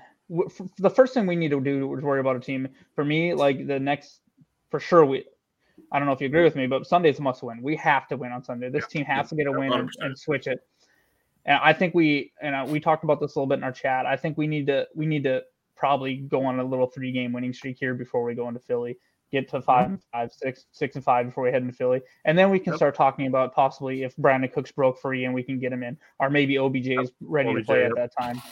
Yep. So we'll see what happens. So that the trade deadline. The only other thing that I was thinking about is we heard Barry came out today or yesterday talking about how they know that Savage would be a great corner, or they believe that he would be a great corner nickelback, but we don't have the safety depth that we feel like good moving him. Why the hell didn't you trade for a safety then, or look for one?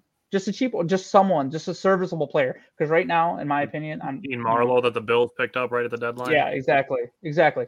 Because find a serviceable one, because at this point, that's hardly what Savage is. So if you feel like you could make this defense better by moving him into the corner nickelback position, then you make a trade for a serviceable safety. And don't tell me that Rudy Ford can't play, because he's actually our highest graded safety in the few snaps that he's gotten this year, according to PFF, if you go by their grades. So for them to say, well, we don't like what we're seeing there, no, I don't care. Like, it can't get much worse. So you could have went and picked up someone, even it wouldn't have been big play, or everyone would have been like, what the heck, we don't need a safety. But if that you think that's what's going to change our defense, and having someone competent back there might help Amos play better, like that could have been a small move. That could have been a small move that really snowballed into a big move.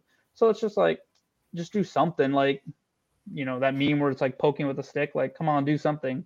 Like, but if they feel okay, it is what it is. Maybe they don't feel like they're close, or maybe they try, but it just didn't work out. So I mean, Gutekunst has been pretty active in the buyout market the last couple of years, so it's definitely something to keep an eye on, especially if they start winning. That they'll definitely look to be adding players, like an OBJ, or if Cooks gets bought out, or and it sounds like Aaron Rodgers was involved in it. So for everyone freaking out, Aaron, I think he came out and said, like, he said some of the compensation that it took to get some of those players, it makes sense that they didn't make a move.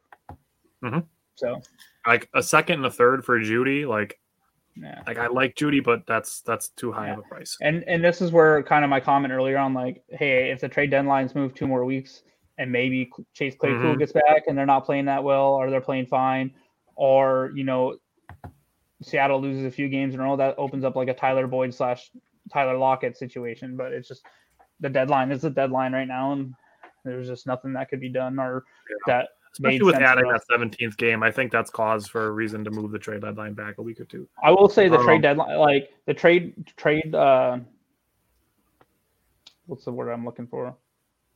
The philosophy on trades has changed. There's 12 trades this year. There's a lot of trades this year during the trade deadline. So I think we'll see more, and maybe eventually Green Bay will get involved. Maybe they'll still continue the Packers' way.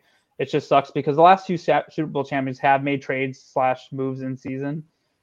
So it's proven that like is needed, but I don't know that we're really there right now. Anyway, like we talked about that, like that's one part of it too is the uncertainty. That's why I feel like if they string some wins together, they could get active in the buyout market.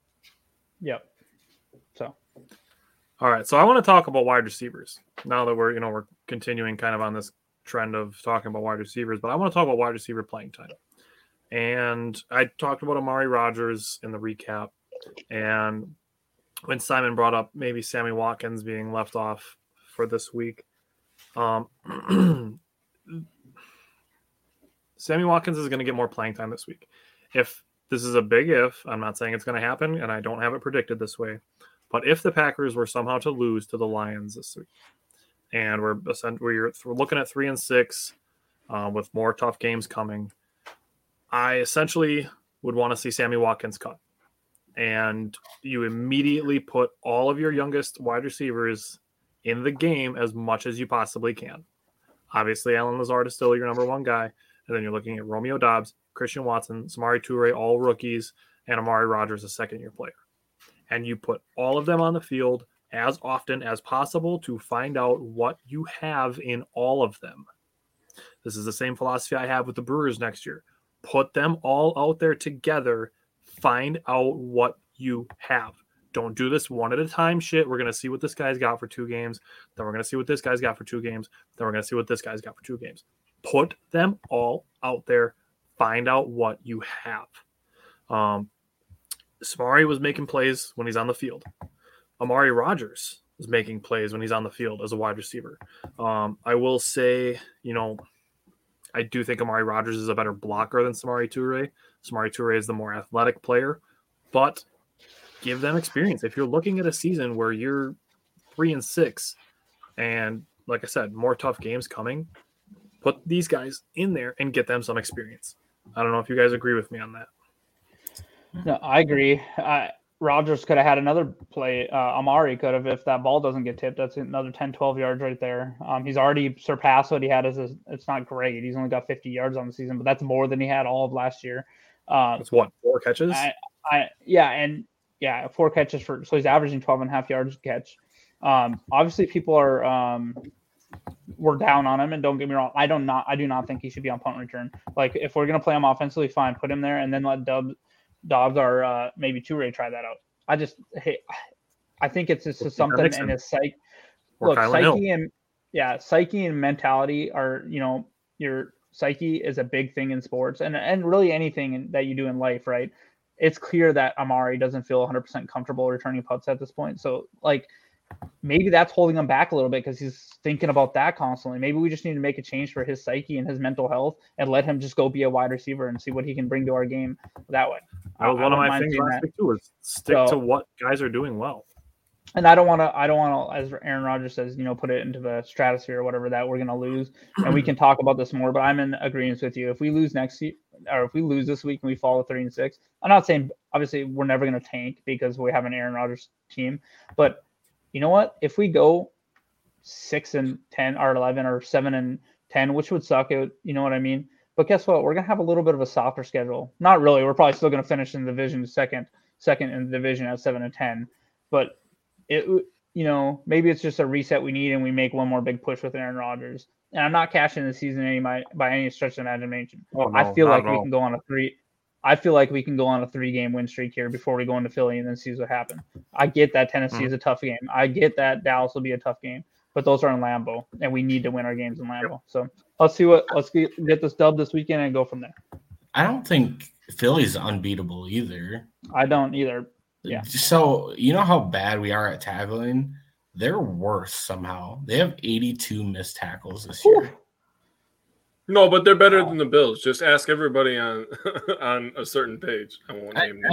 I think Philly is a great team, and they have a very versatile offense. And they're the best in the NFC. Their defense is very beatable. I agree. The Packers match up well with them too, actually. Yeah, we'll get to Philly when we get there, but I was just throwing that out there. Like, I just really hope we can roll into Philly at 6-5. Like, I would feel so. If they roll into Philly at 6-5 and leave Philly with a W, it's fucking on. Look out! It's fucking on, dude. Because then Aaron Rodgers is hot. That's all I'm saying. So we got to get there first. So, I feel like we can. Jake, give me the matchup you're watching for the Packers offense against Detroit's defense. All right, matchup I'm watching is Aaron Jones versus the Lions' 30th ranked rush defense. I think that's the key to the game. They are also 32nd in points, by the way. So there was a stat thrown out there by a Lions fan talking about how Aaron Jones has 7 touchdowns in 7 career games against the Lions. And they only came in 2 games. He had 1 game where he had 3 touchdowns and 1 game where he had 4 touchdowns. Okay. I'll take one of those games this week, buddy. Give me 3 touchdowns for Aaron Jones. Oh, no. Wait till we get to my Simon Says. You motherfucker. Sorry. Simon, what's the matchup you're watching? So I have actually Aaron Rodgers versus the Lions defense. The Lions defense is giving up 8.4 yards per attempt passing. 8.4. And they're allowing 108.5 passer rating, which is last. Too. That's not per reception. That's per attempt. Mm-hmm. Yeah. And they're 28th in pass rushing grade and 32nd in coverage grade per Pro Football Focus. I think Aaron Rodgers is going to have a fucking field day. He's going to have enough time to throw. These young wide receivers are going to have time to get open.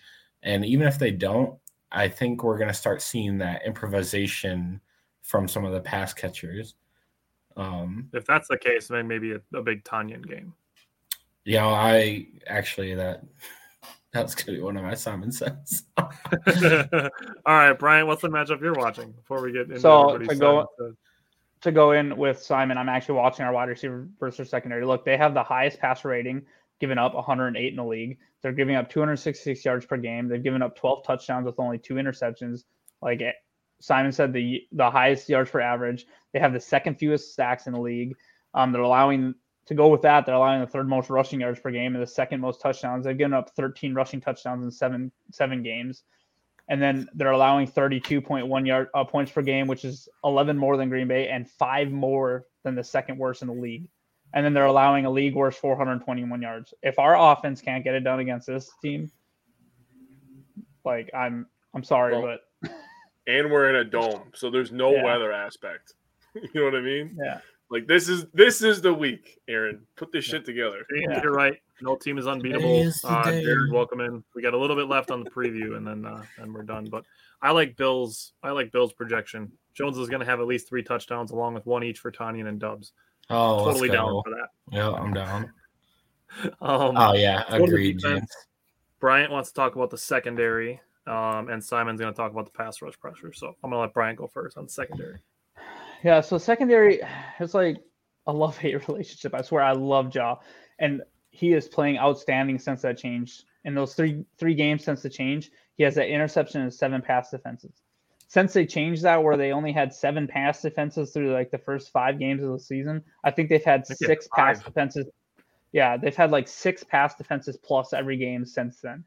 So, but the problem is, really, when you look around the secondary, the only one I feel like that's playing actually well is Ja. Eric Stokes is taking a step back. I don't know why. I don't know if it's scheme. It's zone coverage. He's not good in. Rasul Douglas, Stokes got pulled off the field for Rasul Douglas. Rasul Douglas gets burned for a touchdown like the very next play. He had the interception. So those two are showing flashes, but I really do think I don't want to keep harping on Savage. I kind of feel like he's my new Royce Newman, but he has just been playing so bad, and Amos hasn't been playing pretty rough too. So Savage has, per PFS, has the lowest coverage grade in the NFL and the 5th worst tackling grade. So he just sucks at everything right now. Like he needs to. What's he good at? Like tell me the last. Why do I feel like we're talking about Royce Newman again? Like, this is exactly the same thing you said. You know what I feel like? What is he good at? Yeah, exactly. And then look what happened. They got rid of his ass and we played better. Tell me the last splash play that Darnell Savage made. Come on. Tell me. I have no fucking It's been like 2 years. Okay? He's not good enough for coverage. We need him to be making those splash plays and turning over the ball. Like you said, Tyler. Like he's just kind of looking at the wide receiver. Like get in there and make a play, dude. I will get over the fact that you suck at some stuff if you like turn over the ball and you make up for it. Like I would rather have you make a pass interference penalty by going after the ball than to watch a receiver catch the ball. Yeah. All right. Thinking about it, I think he had a tackle for a loss against like New England. Great. Or he hit like Devontae Parker in the backfield or something. No, you're right. Oh, you're right. That was the last one I could think of. He just puts his head down and like chicken wings it. Like and then you still see the stuff. James Cook's big play of 41-yard reception. Guess who's in coverage? Not Savage. Preston Smith is in coverage. And, like Preston Smith or James Cook is not going to work. So the cornerbacks are playing well, and they really did have a good time. Or good, like overall, the secondary had a good game against Josh Allen. He had a rough game, but it's like those don't paint the whole picture. Like it's just the tackling has been so bad, and if they're going to sit here and say that, hey, he could be a great nickel cornerback, then play him there and put Rudy Ford, who's showing flashes. Rudy Ford has played, you know what? He might miss a tackle, but he's playing 100 miles an hour every time he's on the field. Or even Keyshawn Nixon has played damn well. I know he's not a safety, right? Or he's a cornerback, right? But whatever we need to do, like this idea that he just needs to, nope. I got the sense of basically what Barry was saying. Yeah, we know it's broken, but we're not going to do anything about it. So we'll see if they change it this weekend. Bill asked if it's Barry or the players. Honestly, I think it's both. You've heard all the stuff coming out about Barry and some of the players getting upset with the scheme this week and stuff. But Hey, look, I know we're kind of sighing at that, but that came from Rob Domofsky, and he doesn't. I know. I hate stuff like that because. Yeah. I mean, I do trust Domofsky to report all the right stuff, but who knows how fucking true that is? As far as like impact it has, like that could be a one-off comment from a player, or it could be the whole fucking team talking about it. You know, it was he got it from one source and it was confirmed from another. But look, this Lions defense, our offense, as bad as their defense is, their offense is almost just as good. They put up a lot of yards, are explosive. So now they did just trade TJ Hawkinson, who is their leading receiver when you talk about yards. So we'll see if they're a little down. And then they had some, I think a coach got fired or something this week. They've been infighting. Their defensive backs, yeah. And they replaced him with the safety coach. Yeah, so we'll see what happens. But we just our secondary needs to tackle. Simon, what are you thinking about the pass rush pressure? Yeah, I mean, I don't really have like a really cool stat or anything. Not this time. Like a cool stat, like 7 missed tackles. Something like that. You know what that? Okay. So I don't have a cool stat as far as like our pressure or anything. But over the last few games, they've been in the quarterback's face like consistently, and I know a lot of I think Jake and I were kind of having this safety versus outside linebacker depth thing, but I like Enagbare. I think he's shown a little bit over the last few weeks to where that concern, the level that I had for the outside linebackers past Preston and Gary, is starting to get a little bit lower. But they've been consistently getting to the quarterback's face, and I feel like this is going to be a really good game. Taylor Decker is not having a great season. I think he's allowed 22 pressures on the year, which is pretty gross. Goff has 13 turnover-worthy plays, and that's the second most among quarterbacks this season. So I feel like number one.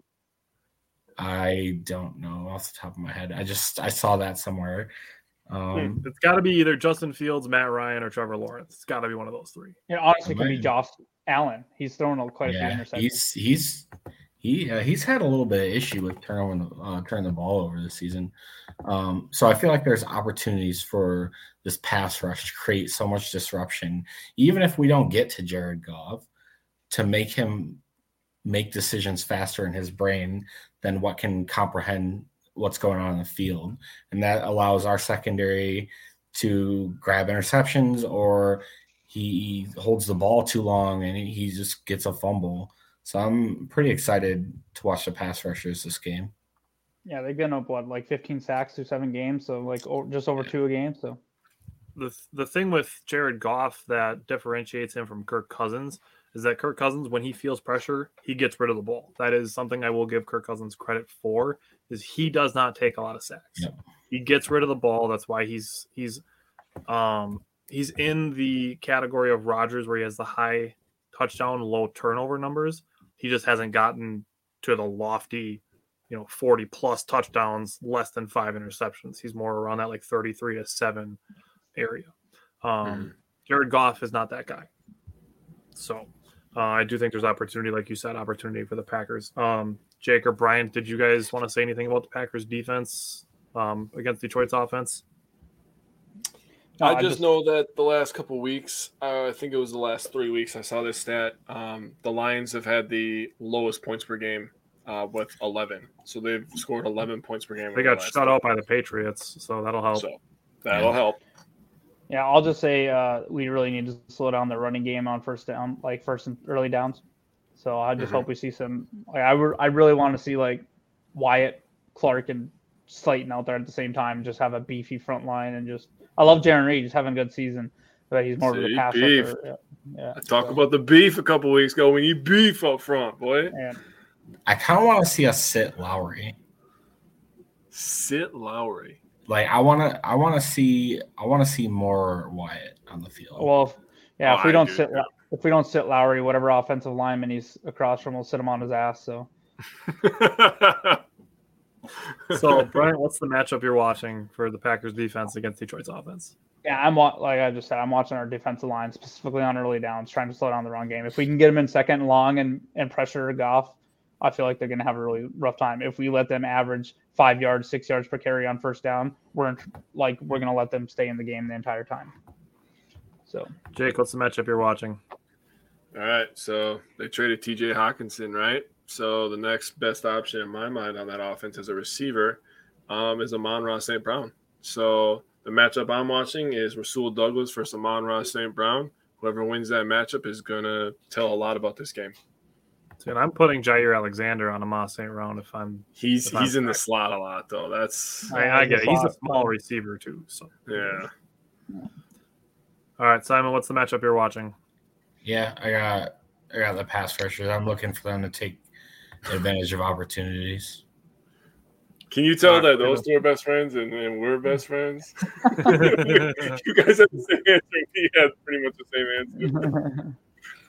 I feel like Simon and Bryant, they do their notes a lot like how when people take drinks and they like interlock their arms and then they like drink together. Like that's how Simon and Bryant take their notes. I whisper my notes in his ear while we spoon while we fall asleep. My Simon says this week is Devontae Wyatt's going to have 8 sacks. What did you say about sacks?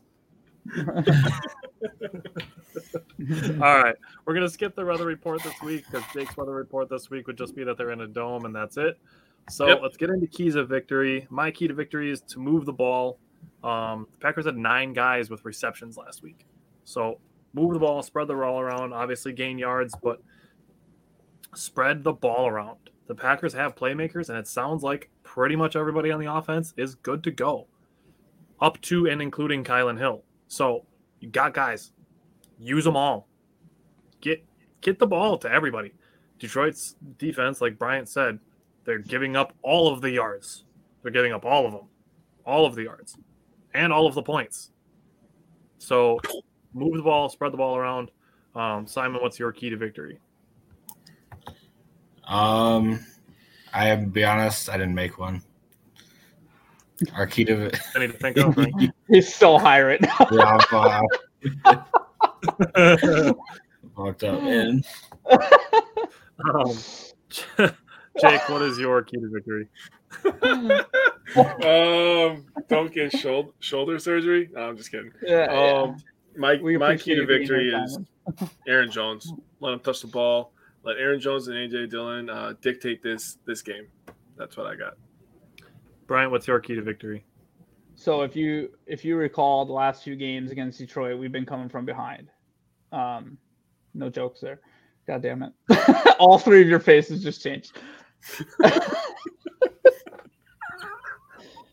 We'll never get sponsored. Less than 2 minutes ago, you're talking about spooning with Simon, and now you're talking about coming from behind. Okay.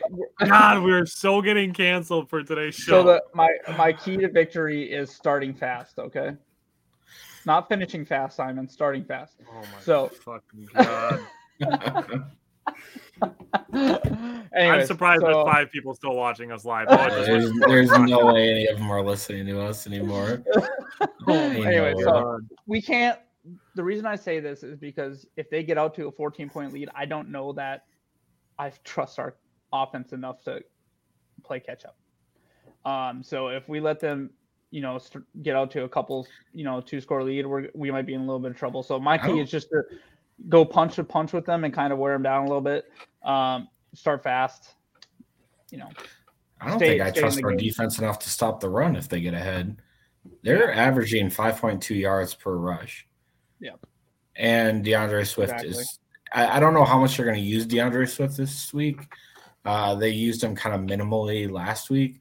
But Jamal Williams also has 8 touchdowns on the year. He's having a pretty killer year, too. He's had a couple of multi-touchdown games. Josh Reynolds isn't going to play. Yeah. He's been sneakily one of their better receivers, especially in the absence of Amon-Ra St. Brown. So Khalif Raymond's had a couple big plays. That is actually a blow to their offense. Yeah. So, Bryant, how many Simon Says you have this week? 3 awesome ones. Jake, how many do you have? 1. All right. I have 2. So, Bryant, give me 1. Okay, so this is my first one. I like this one. The Packers haven't played a game where either team has scored over 30 points this year.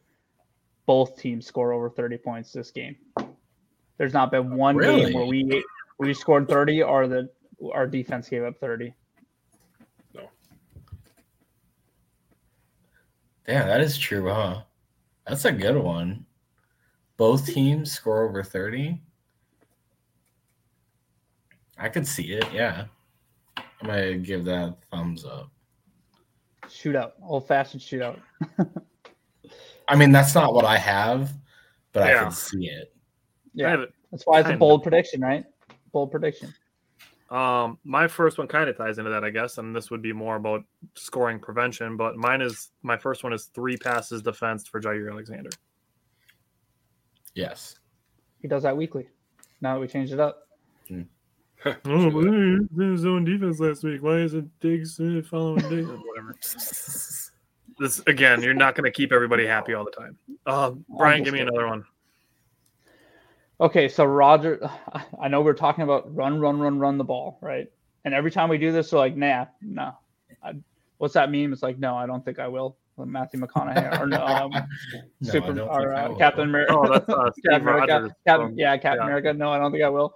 So I put Rodgers beats his season high of 255 passing yards by 100 and doubles his touchdown by 100. Doubles by 100. Yeah, by 100. Let's go. So he's throwing 102 touchdowns this game. So basically, I'm saying that Rodgers goes for 355 and 4 touchdowns.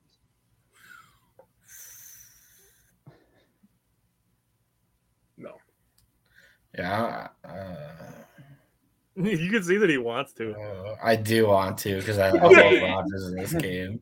If you say yes to this, I'll never trust you again. He's high. 355 and 4 touchdowns, bro. No. I should have changed the caption to Sahyman says. No, I can't do it. That was really good, bro. So mine's more of a question, but I'm interested in what you're gonna say. Okay. Better game, Swift or Jones? I'm gonna say Jones, but only because I'm unsure. Like I said, I'm unsure of how much they're gonna utilize Swift because they're still kind of. I feel like they're still slowly bringing him back into the offense. Yeah. And I feel like their split between Swift and Williams is a lot closer in regular offense than ours is to Dillon and Jones. Yeah, I just think that there's more opportunities for Swift to catch the ball with Hawkinson gone and with Josh Reynolds out this week probably. That's true. I'm still gonna go with Jones. I'm gonna go Jones. My last one is very Aaron Jones. Very Aaron Jones heavy. 200 scrimmage yards and 3 touchdowns. Whoa. You better not say yes to this one either. I don't know if I see that one either. No, there's no way. 200 yards. God, that'd be crazy. But he's done What do you have against the Bears? It was like 170 something total. Yeah. He had 177, I think. Yeah. Yeah, I'm gonna say no. 200 is a lot. You said 3 TDs? 3 touchdowns. Yeah, if you said 150, I'd probably just say yes, but yeah, 200 is a lot. He's on pace for about 63 receptions, so I need him to have a couple 7 or 8 reception games so he can hit my 80 reception goal prediction. What did you say? 75? I said 80. I said I could see him having 80, and one of my bold predictions was 80. So. Oh, okay. Yeah, that's tough. Okay. All right, Brian, give me your last one. Okay, this predicates on Christian Watson playing, but I said that the rookie wide receivers, so Dobbs, Turi, and Christian Watson, go for combined for 200 yards and 2 touchdowns.